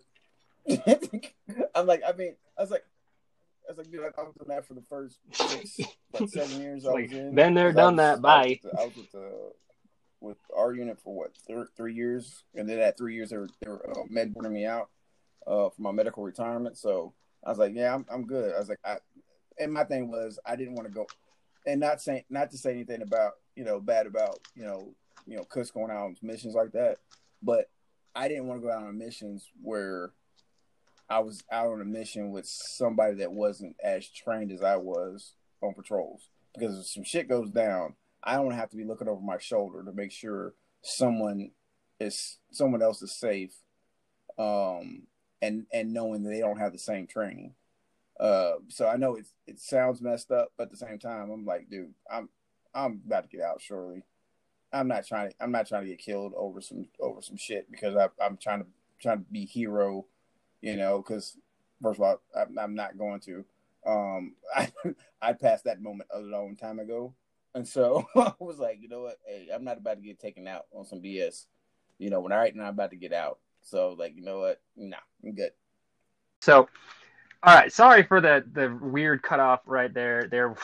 My youngest was plugging in the fan and he disconnected the Wi-Fi router. So technical difficulties. This is what fatherhood is like. So I'm sure some of you guys can relate. I don't even know what the hell we were talking about, but shit. I don't fucking know. well, all right. So ultimately, with all of these like things, we're trying to like the message that we're trying to give is the expectation versus reality in the military. It's going in. It's nothing like in the movies and the TV shows and stuff. It's so media Hollywood has a crazy way of romanticizing and stereotyping the military. Yes. It's more so paperwork. It's very bureaucratic. Especially the support MOSs. They love their damn paperwork. But yes. Yeah, I guess it's different like when you're actually physically in combat and you do experience those like Black Hawk Down moments or stuff like that. But the day-to-day life, it's nothing like you see on TV. Oh no. I mean, it's not like you see like with Rambo or Rambo. Like I had guerrilla warfare, man. Yeah, I had one person like, is the military anything like Black Hawk Down? I'm like, hey, dipshit, you do realize Black Hawk Down is an actual event that actually. Yeah. So in that sense, yes, it is like Black Hawk Down. But like with some of these other military movies you see, like Tropical Thunder. I showed my parents that movie during the quarantine, and they Oh, fucking I loved it. freaking love that. You never go full I'm the dude pretending to be another dude, pretending to be another dude. What retard. I do freaking you love mean, that you people? What do you mean, you people? movie. Oh my god! But like what's some of the other military movies? Wait, Aliens. wait, hold on. Okay. Since we bring it up, because actors have got like people in Hollywood like make really weird decisions when making movies, right? Yes. And like the whole blackface thing, right? I, Okay. I will like I'm not black, so I what my statement carries no weight, but I think Robert Downey Jr. did it appropriately because it was very much in character for a comedy movie. I don't feel like from I can't be the one to call judgment on this, but I don't think what he did was disrespectful. Well, was there What do any? you think? I don't remember. Was there backlash on him doing it? No, no. Recently there was because other actresses and actors, when they get a part for a movie, because of this whole PC SJW culture that we live in, it's like I think it was Scarlett Johansson got cast in a role to play a transgender character, right? And it's like, oh, that's cool. Like this is something that needs to be put out in the limelight. So we have a Mm-hmm. predominant actress playing this role. People are going to watch specifically for that actress, which then also will educate them on whatever PC thing that they're trying to promote. I get it. It's cool. It's whatever. And it's Scarlett However, Johansson, man. So but I don't give a yeah, damn what role she's playing. I don't people give a damn. people were pissed because it's like, well, you didn't have a trans person play the role, like, and they made this huge fucking deal about it. And it's like, let's be honest, let's fucking break down things for each other. All right, are you gonna go watch a movie that has Scarlett Johansson in it, someone that is an amazing actress, someone that's very well known, or are you gonna get someone that's not as well known that is a trans person to play the role? It's Well, like I understand having. are there any transgender actors or actresses? Hell yeah, there are. Who? No, here's the thing. Here's the thing. There are a lot of them. I Okay, didn't know. you Oh, just okay, okay, so cool. like prime example, Elliot Page or Ellen Page, as we once knew. He came out recently as trans, and Who? good for them. Ellen Page, Juno. She was also in, or he. I don't even know what the fucking call. I'm so What? bad when it comes to these things. I try to be respectful, but it's difficult. Keep having to remind myself of the damn pronouns, but Like all that. Elliot, formerly Ellen Page, because you're not supposed to refer to their old name unless it's for reference sake, like for this conversation. They were also in Inception. Hmm? Ellen, former Elliot, this is killing me. Elliot Page, Well, formerly known as Ellen Page, has been in a lot of freaking movies, and is it I Inception? guess yeah, she was in. That, Yeah, they were in Inception. what I'm so character? sorry. For anyone listening that gets sensitive about this stuff, I'm trying to be mindful and respectful. I get it. I may not agree with the PC culture, but I'll respect someone's wishes to identify however they want. Yeah. I'm really bad at this. So if I screw this up, please forgive me, okay? I'm part of the learning generation, okay? Word. No, so but yeah, there are a lot of trans actors and actresses out there. Okay. But I Cool. can Cool. understand from the money perspective, having worked in film before, I understand the nature of the beast. Okay, and there's a lot of money and there's a lot of different moves that have to be involved with this kind of stuff. Mhm. And one of the things is you want a predominant actor or actress in your movie, right? There's a lot of like, for example, Bruce Willis. For the last few years, he's been in a lot of straight to DVD, low budget action. Well, not low budget. He gets a shitload of money. Right. He's been in a lot of these action movies that are straight to DVD and or straight to Netflix now, I guess. But Yeah. Pretty much. and the whole premise behind them is that they're not very good movies, but they have Bruce Willis in them. Yeah. So they get a lot of people watching them, even though the production quality's crap, the acting quality's crap. He's contractually obligated only to work 2 days. That's it. So all the shots in the movie that he didn't do, that he has a body double for Right. because they couldn't have him for all those days. So they literally have to structure an entire movie around the days that they have him.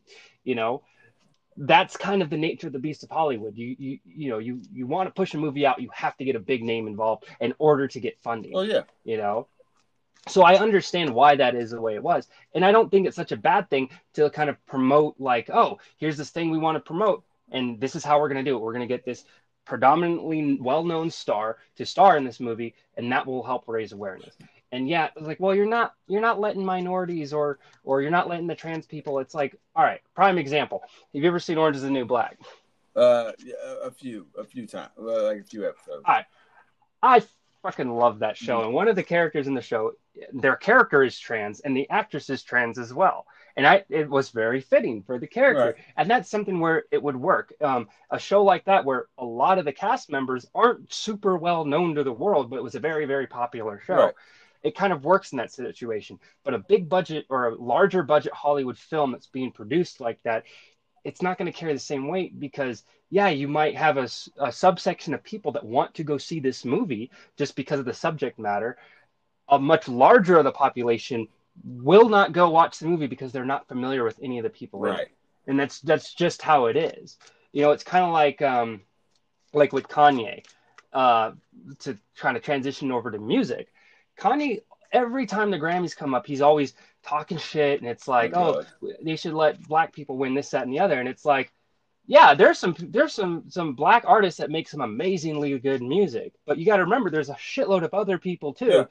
And the one thing I will agree with Kanye, it's a money thing. It always comes down to money. You're buying the spot, really. Yeah.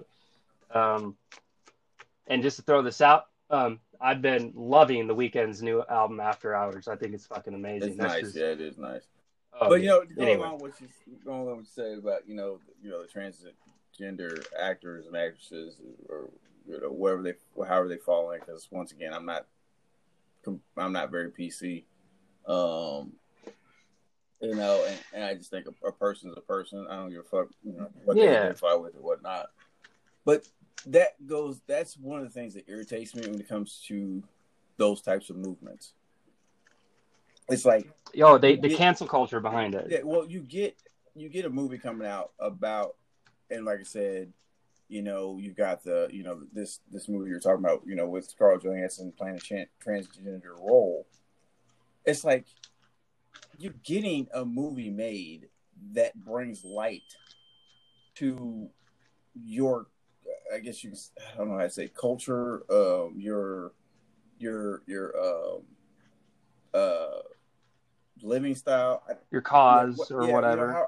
Like I said, I don't know how to word it, but you're getting light brought to it.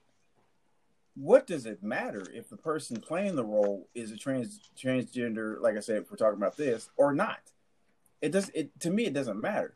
I mean, there's been plenty of actors and actresses that played roles, like you have straight men or straight women playing roles of a hetero or a homosexual, and they're not in the least bit homosexual, or Matthew McConaughey won an Oscar for it. And they're not even homosexual or lesbian.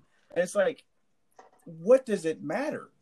It's like I guess, I guess I can get it, but I get of these different groups complaining about, I think we should be represented by somebody who's actually, this and that. Okay, first of all, there may not be someone that is, homosexual or lesbian that is a top name actor or actress. So therefore, like you said, going back to why like a show like Orange is the New, or what is it? Orange is the New Black, yeah. Orange is the New Black. You try to do that like on a movie scale, and you try to use those same type of actors and actresses, it may not do very well. Because the simple fact is, like you said, if you have people that are not known, they're not big names, you're not going to get the big box office payout. Now, people might, after some people go and watch it, or they start getting reviews on it, people may go watch it later, or they might just say, I'm just going to wait for this to come out on Netflix, or wait till it comes down on DVD, and then I'll watch it.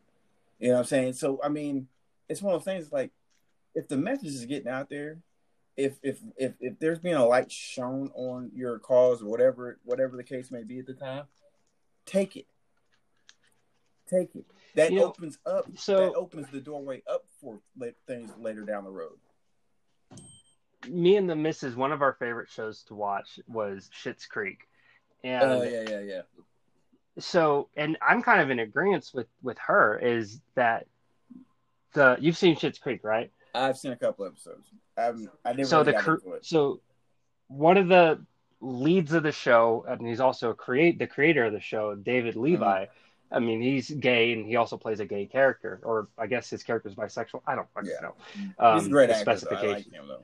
Dude, the dude's funny as Yeah. fuck, and there's a relationship with a male character that he also enters, and it's so Wait, did you say there was a relationship it's with a male character that he also yeah. enters? So he has a boyfriend, and they eventually get like engaged and stuff. But like, it's not like Will and Grace, where the joke was, "Oh, these guys are gay. Let's laugh because they're so weird and gay." It felt like it wasn't. It didn't feel like their sexuality was a joke. It just felt like these are two people in a loving relationship, and they have ups downs all around like any other relationship. And it felt so much more grounded and real. Right. And it wasn't like making fun or light of whatever it was. That's the thing that we kind of need is the normalization. You want to get people like not being like bigoted, this, that, and the other, instead of like trying to force this education, like use proper pronouns, this, that, and the other. And you're such a hateful piece of shit. We should burn your house down. Like that kind of shit's not going to fucking help at all. Right. All right. You got to normalize this shit. You got to show people like, hey, this shit's normal. This 2020, fucking get used to it. We don't need to see these fucking crazy parades with people fucking shoving like dildos like and tossing them around like fucking Oh my confetti. god, it's No, not get me we started on that shit. which like I'm fine with the parade, like, but not on that level because you're promoting the sexuality and not just the humanity element of it. Love is love. It doesn't have to be just straight sex all the time. Yeah, I think that what gets me about that, and like the whole gay movement, the LG, what is it, LBG, LGBTQ yeah, plus. that stuff. Um, I think what gets me about it is, you know, it's like they're forcing it on everybody. Okay, they talk about, well, gays should have rights, and we should be able to do this and that. I'm like, wait a minute. How about we like focus on something that actually, and I'm not saying it's not a legit thing. That's not what I'm saying. I support it, you know what I'm saying? To a point where, hey, if that's what you want to do, if you can get that, great. Go ahead. Do what you do, whatever you believe in. You know what I'm saying? That's fine. But when I'm sitting there as a black man and seeing that black people are still struggling to get basic human rights, you know, and you're just getting upset because the law hasn't been changed, or there's been a law saying that against same-sex marriages, this and that, which that has been reversed. And I guess, because I think Barack had it was Barack, right, that put that in, same-sex marriage. He was a big advocate for it. I can't remember off the top of my head if it was ultimately the Supreme Court. I remember there was some shit that went down in California Uh-huh. where it was approved and then denied and back and forth a lot. Um, I'm still surprised that it's even a discussion anymore. And I'm not saying that to like, oh, just shut the hell up. No, no, no, no, no, no. It's 2020. In my lifetime, all right, I'm going to throw these words out there, but I'm not trying to be disrespectful when I say them. We used to call people gay and faggot and all Mm-hmm. these things in school as an insult, but we didn't realize, when you're just a kid and then like middle school and Yeah. shit, like how bad and hurtful that was. As I've gotten older, gone through high school, and a lot more people are openly gay, now it's like less and less people are still coming out of the closet. They're still coming to terms with their sexuality and stuff, Yes. but since in my lifetime alone, it's become a lot more accepted. So even when this last election cycle hit for Nevada, and there was one of the propositions was, even though it's legal to gay marriage is legal here, there was still a vote to change the constitution in Nevada, so our state constitution to allow it. And it's like, why is this even a thing? I mean, glad it's there. I mean, if it needs to be fixed, it needs to be fixed. But like, it's crazy to think that is like this thing that we're still caring about. I think that the LGBTQ plus elemental P, though that community has made great strides, they still have a long way to go, but they've made these great strides. But when it comes to like uh, like the black communities, it's like we hear this all the time. I mean, a lot less since COVID's happened, but like I remember like the last 4 or 5 years, there'd be some kind of crazy shooting, and the straw that broke the camel's back was George Floyd. Yeah. You know, and it's like it's that culture that we talked about this, and if you guys follow us on Patreon, you get access to the conversations that we've had during our testing, so you can hear that whole spiel. But it's like that, it's that whole culture behind, and the whole crazy legalities and insurance costs and, covering this, that, and the other for any cops doing bad things that are tied to the cities, blah, blah, blah, blah, blah. That's the shit that's like, that is like, why is that normalized? That should not be normalized. Why when I hear something like this on the news, or if there's a trending live stream from Facebook of someone getting shot in their car? I don't think we talked about this. There was a guy in the car with his girlfriend. I think they had their kid in the back seat. He told the police officer, this Asian dude, just so you know, I have a weapon on me. I have a concealed carry permit. I'm going to take my weapon out and I'm going to put it on the dash just so that you're aware that it's there. And he notified him of this, went to pull the weapon out to put it down on the dash. Cop shot him dead. And it's like, why? Like, how in the fuck? Like, and the thing that's fucked up that I have to acknowledge is the fact that, yeah, does it happen everywhere? Yeah, but it's promoted so much more in the media for when it's like different races. Okay, because.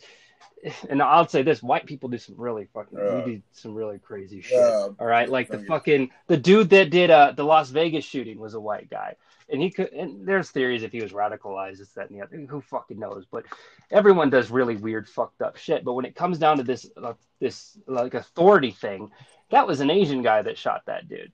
Yeah. I don't think it's tied to necessarily a color thing. It's tied towards like these police departments and stuff building these profiles on people and kind of going after them, based upon these stereotypes and shit. It's like, you might be telling me that you have a concealed carry and you're just showing me your weapon just so I'm more comfortable, but that doesn't fit the profile that like we're kind of at the station led to believe. Yes. And I completely agree with that. And I remember watching a video somebody had posted on Facebook. This was probably a few months back. Actually, no, it was longer than that because I think it was before the pandemic. But a situation where cops got called out to a residence, and it was actually it was a lady across the street. White lady across the street called the cops on a black family across the street from her. And what it was that okay, so what had happened was they were expecting a package. All right, the black family expecting a package. Now this situation has happened a couple times before. For whatever reason, and they could track their, because everything's tracked by a tracking number now, right? Well, for whatever reason, and like I said, it's happened a couple times before to them, they delivered their package to the house across the street. Oh. Well, the mother, the black lady, tracked it, seen it, and saw the guy dropped it off, and said it was delivered. So she went over. She had knocked on the door. No one answered the door. And so she looked at the package, had her name on it. So what does she do? She picks her package up and goes back to her house. Well, the woman, the white woman that was at the residence she took the package from was in the backyard. And her, of course, her Ring door, or it was either Ring or she had the ADT. I don't know which one. Anyways, got a notification that someone was at the front door. So then she opens up the camera, sees the woman grab the package. Never seen her. Of course, she knocked on the door. She didn't ring the doorbell. She just knocked on the door, and then she just sees her, picks the package up, and takes off. So she calls the cops. She's like, well, yeah, they stole my mail. This is that. So cops show up to the house. So they're going at it like, look. She's like, look, here's the package. Shows him the package, right? This is my house, my registry. See the number on there? This is the number to my house. She's like, they've done this. This is like the second or third time they've done that. And I guess the times they did it before, the lady wasn't home. They just went over and grabbed the package. Or I think what they did was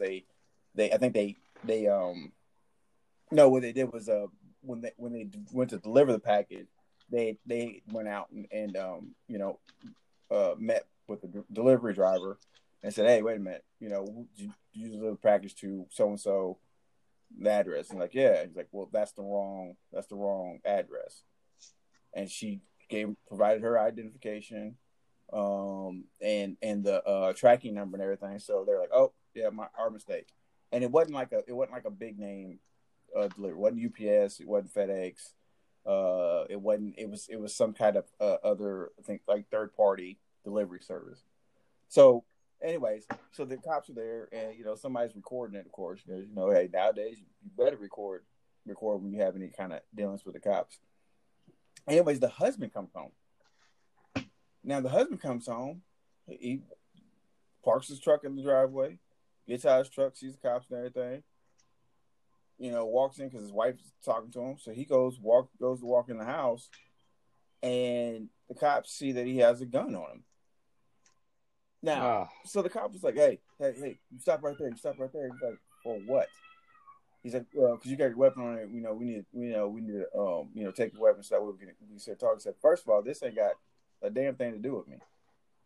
He's like, "My wife already texted me, told me what's going on. She's handling it. I don't need to be out here."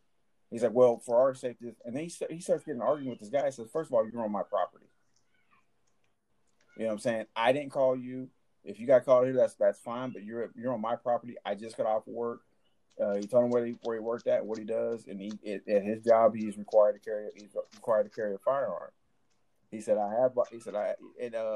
they're going through this. He said, "First of all, did you even ask me to identify myself? Number one. Number two, did you even ask if I have paperwork to carry this weapon?"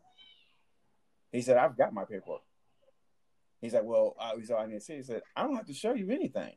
He said, "Number one, because I'm on my property. I'm staying in my house."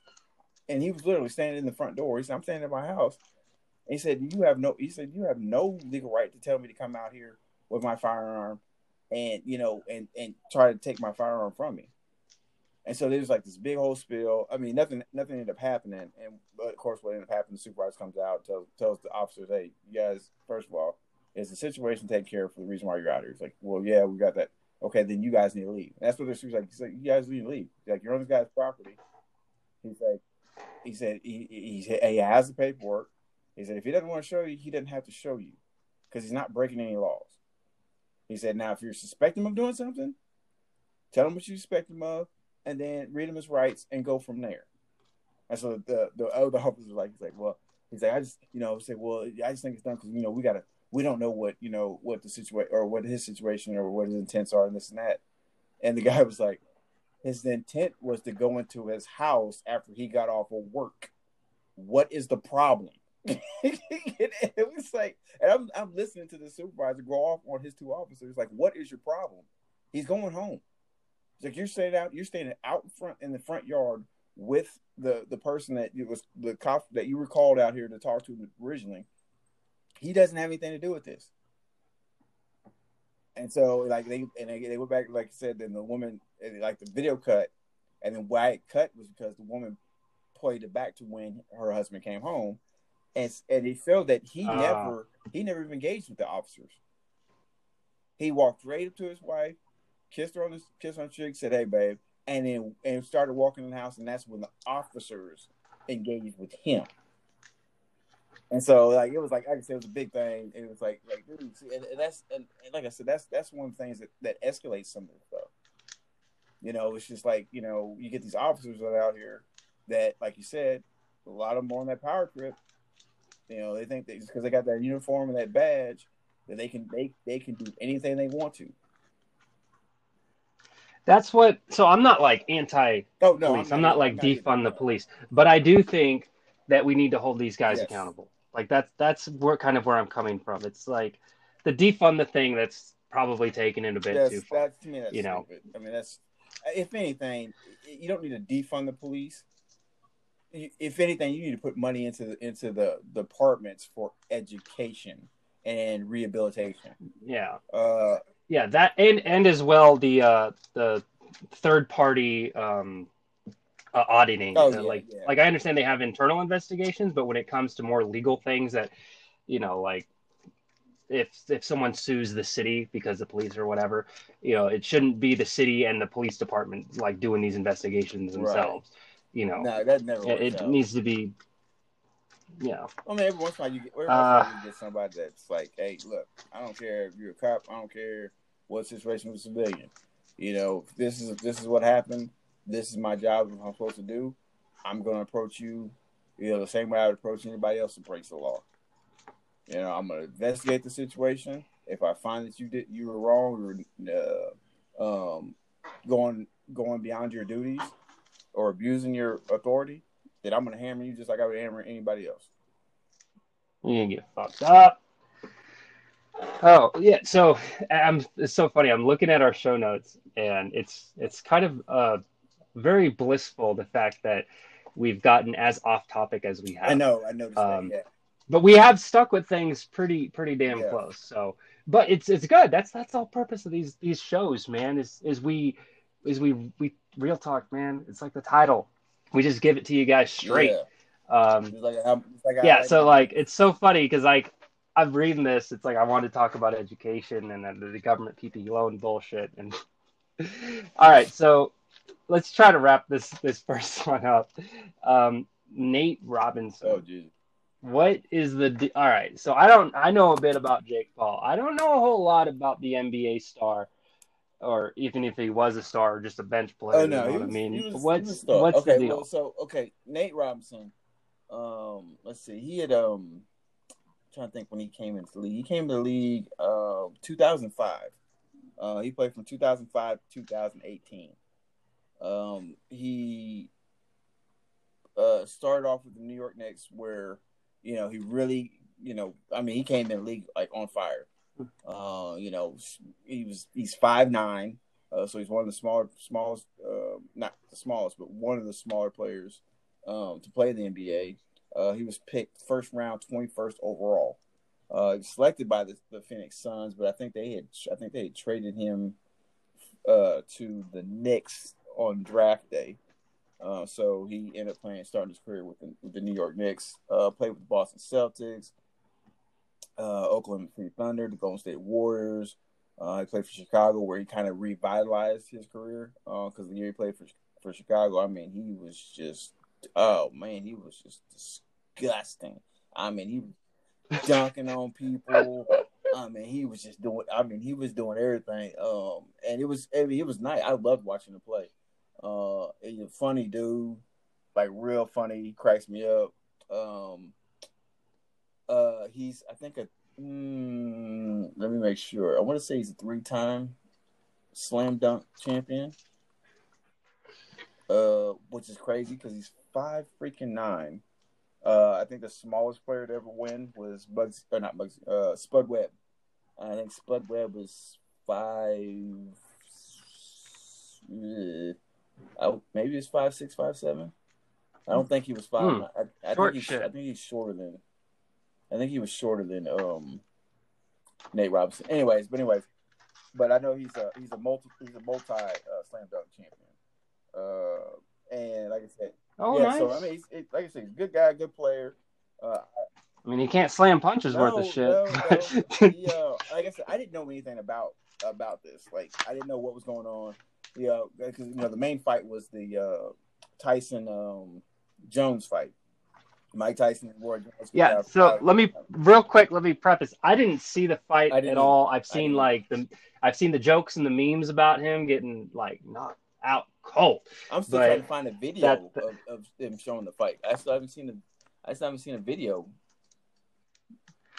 Because I didn't even know what was happening. Because I know that the Paul brothers are like notorious for like shit talking online, and then they call people out and they want to do fights and stuff. And the Paul brothers are these guys that have taken YouTube by storm. And I don't know if you've ever seen any of their content. It's really bad. And their content is literally just designed to pad out time so they can get advertiser dollars on YouTube and stuff. And then at the same time, they want to be able to get to sell their merch to children. Like, because let's be real, like their fan base is children. There's a lot more crazy history that goes on with the two of them. Like Logan Paul, the older one, he videotaped a dead body and uploaded it on YouTube because Yeah, and then he was fucking surprised that people reacted. He was at the suicide forest in Japan, and there was some guy, I guess, that hung himself, and he like recorded like laughing and shit. Not like he was like, "Oh shit, that's crazy, man," but like, come on, dude, like have some respect. Don't even videotape that shit. But he did. That's something that his older brother did, and then like, oh yeah, so my ad funding has gone down on YouTube. I was pulled from their partner program, and I think either him or his brother were on some Disney show. They got kicked off of that, and like, oh boo hoo me and stuff. It's like, dude, please, you have like a $10 million house, you got cash in the bank, you got honeys like next to you 24/7 that just want to chase that clout. Get off yourself. Your life isn't that hard. Yeah, you made a fucked up mistake that probably hurt you, but look at a couple years later and you're still doing just fine. Shut the hell up.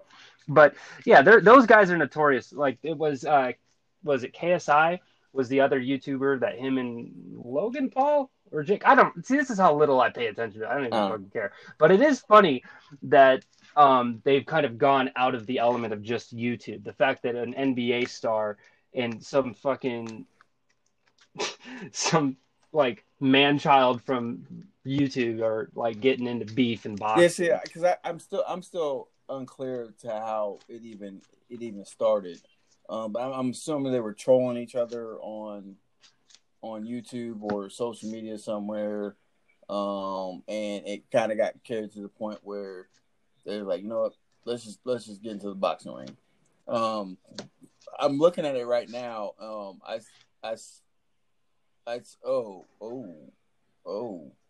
Okay. Yeah, so I just saw Nate go down.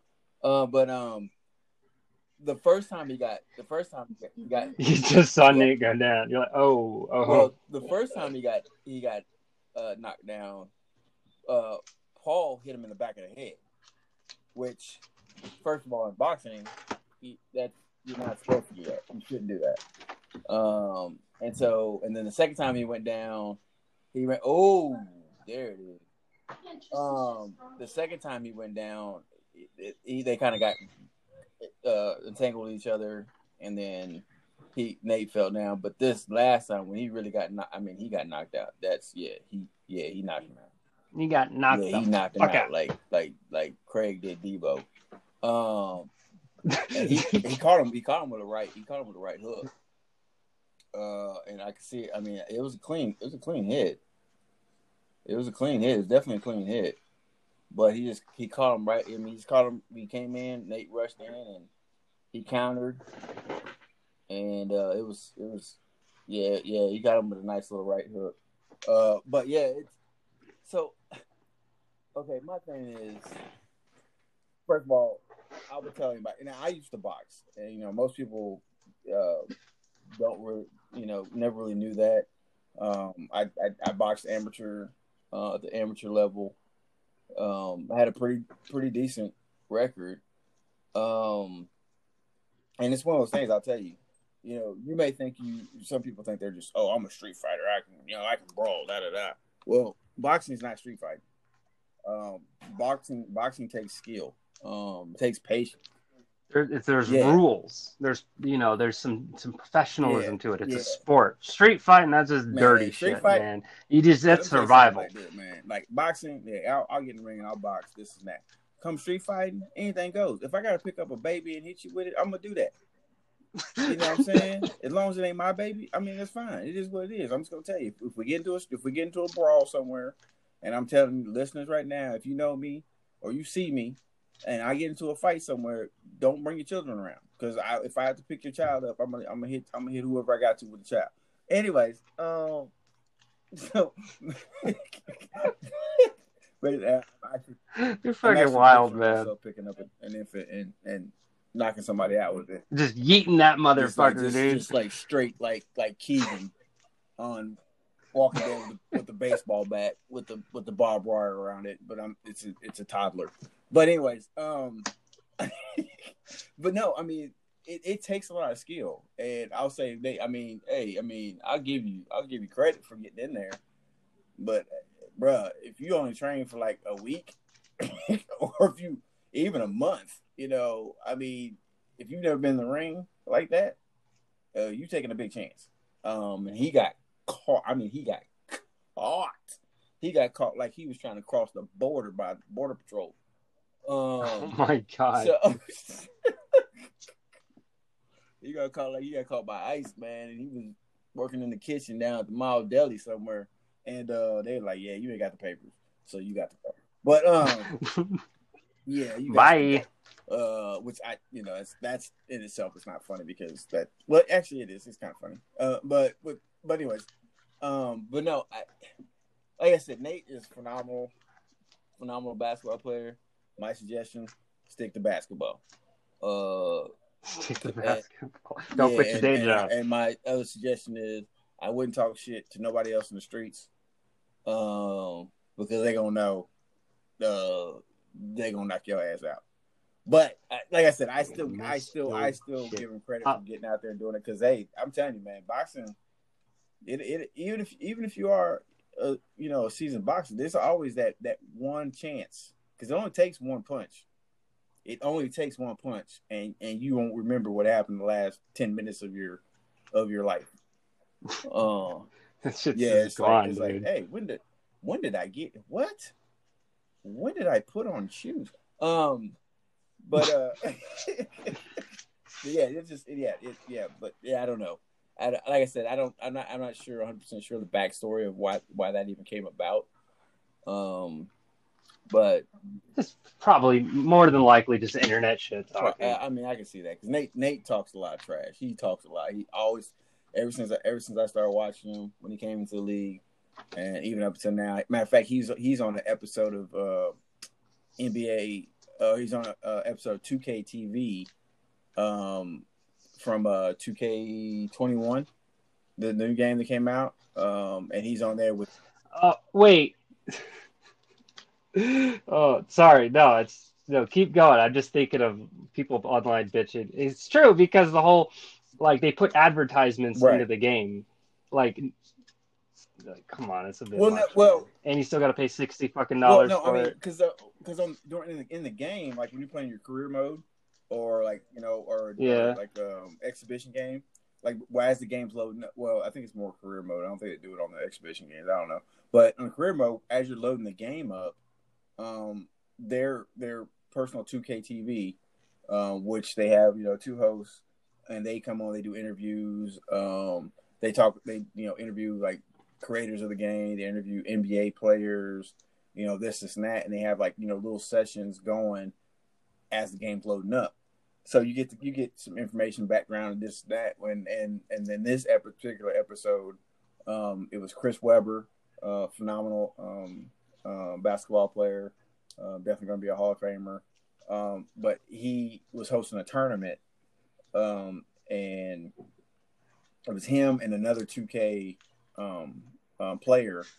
And they were doing a tournament. It was Nate Robinson against I think one of the hosts of the show, and they had like a one-on-one tournament, best out of I think 4. And Nate, I mean, he talked trash the whole time that he was playing, and I mean, he talked just like he talked while he was playing in the NBA, and that's just Nate. He's just one of those guys that just talks trash 24/7. He probably sleeps and talks trash. He's probably taking a shit and talking trash to the toilet. What I mean? So like, yeah, you take like, that. Oh, you gonna take this shit? Yeah, you gonna take this shit? You like that shit? Yeah, I'm talking shit with shit. Oh, we're going to hell, man. But no, that's just how he is. So I mean, I can see if that's how that started off. Because I know Jake. I've seen him before. I remember seeing him on first time I never really knew who he was. The first time I ever saw him was on Ridiculousness with Rob Dyrdek, and they showed some videos of him and his brother, and then some other stuff, and I was like, oh, okay, whatever. And then that's why I was saying when we started talking about this, and he kept saying Jake Paul, I was like, well, hold on, let me look this up. And then I seen him, I was like, that's that dude. That's okay, yeah, I can see why this probably happened. So yeah, I can see it happening because they both talk trash, so whatever. Okay, so this is the part of the show where we wrap up, and we like to close things off on a introspective and lighthearted note, where we will take your guys' questions, comments, concerns. the kind of this ending part, which is going to be kind of blank for now, but in the future it will be our community segment where we take questions, comments, concerns. We offer life advice. And actually, I would love this, but it's up to the viewers. I would love to do this nice segment called Bad Relationship Advice, where it's not that it's bad relationship advice. It's just we're not trained professionals. So we're giving you the best that we got based upon our experiences. So, hey, hit us with any kind of questions, comments, concerns you guys might have. You can find me at Mace Valor on Twitter, Instagram, and of course my YouTube channel. And Tim, where can they find or get a hold of you? And obviously our Patreon. If you are a donator on Patreon, you can also contact us there as well. Tim, where can they find you? Usually at the soup kitchen line. I'm usually I'm usually hanging out in the swimsuit section at Walmart. Just seeing who's gonna be over there trying stuff out. No, but seriously, yeah, you can find me on Twitter. At Walmart, man, come on. Hey, I don't think you're gonna find anything once appealing. in a while, I mean, you got to be patient. It's like hunting. You got to wait for the right game to come through before you go out there. But anyways, right now I have my my coaching Twitter page, which is at Coach T Admirals. You can hit me up on Instagram, which I don't know what that is. Love it, yeah, 10 out of 10. It's freaking something. I love how prepared we came. It's Coach T Lawrence Admirals on Instagram. You can definitely we'll drop links. Yeah, we'll drop links, but you can also definitely email me at let's see, which email do I want to use? Oh, you can email me at gotdrinks216@gmail. And yeah, I know, right? I love that one. I always love that one. I'm not giving out my Snapchat. I did that once. And I've got some weird. No, I don't even have Snapchat. Some weird people on there. And I can't delete them, and I don't know how to. And I'm starting to fear for my life. That's a good excuse. I'm going to use that. Oh, it's like I don't know how to delete this person. Yeah, I don't care enough to. I just don't open it most of the time. So, but I'll probably by the time we actually start really doing the distributing of this show, I had already planned on starting a dedicated Twitter page for this, as well as Instagram. Oh, wait, hold on. What am I talking about? Hold on. So obviously I did my little shameless plug for my YouTube channel, but there's another podcast out there I highly recommend you guys go check out. Tim, it's called Hey Coach with Coach Tim Simpson. You can find it on Spotify. You can find it on Google Podcasts. Basically wherever podcasts are found, just like with us here.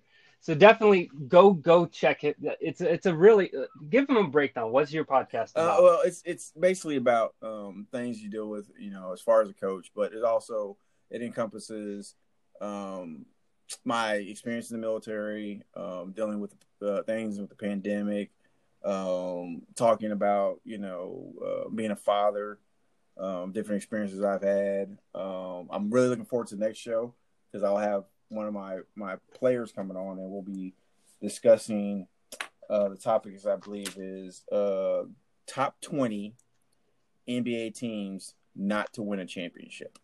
So that's going to be. I'm really looking forward to that because I love those kind of topics because I'm pretty sure it's going to be some type of heated debate going on. So I'm really looking forward to it. Yeah. Next, so obviously this is our nice first sweet little episode. No promises, but we're looking for a guest for next week. So I'm reaching out to people. So if we make it happen, we make it happen. If not, then the week later. It is busy because of the holidays, but we'll get something nice for you guys. As always, I could probably have them come on.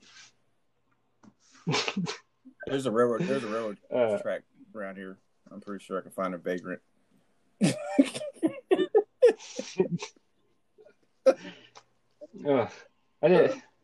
Tim, how old is your house? How old is my house? The Yeah. fuck? I don't know when this bitch was born. Well, I just didn't know if they were still building in houses in Kansas or something, if they turned it into a Well, it landfill yet. should. I'm petitioning. I'm petitioning for Oh, it. Um, no, I've never been to Kansas, so I can't no, really talk shit on it. I can talk shit no. on Nevada, though. This place fucking I mean, sucks. there's really not much here. I mean, you got, the populated areas, but most times if you have to drive anywhere, you're going to be seeing either some hills or flat grounds. I could have sworn I seen Dorothy and Toto playing in the field one time. And I think the Tin Man or the Cowardly Lion were trying to bang her out or something.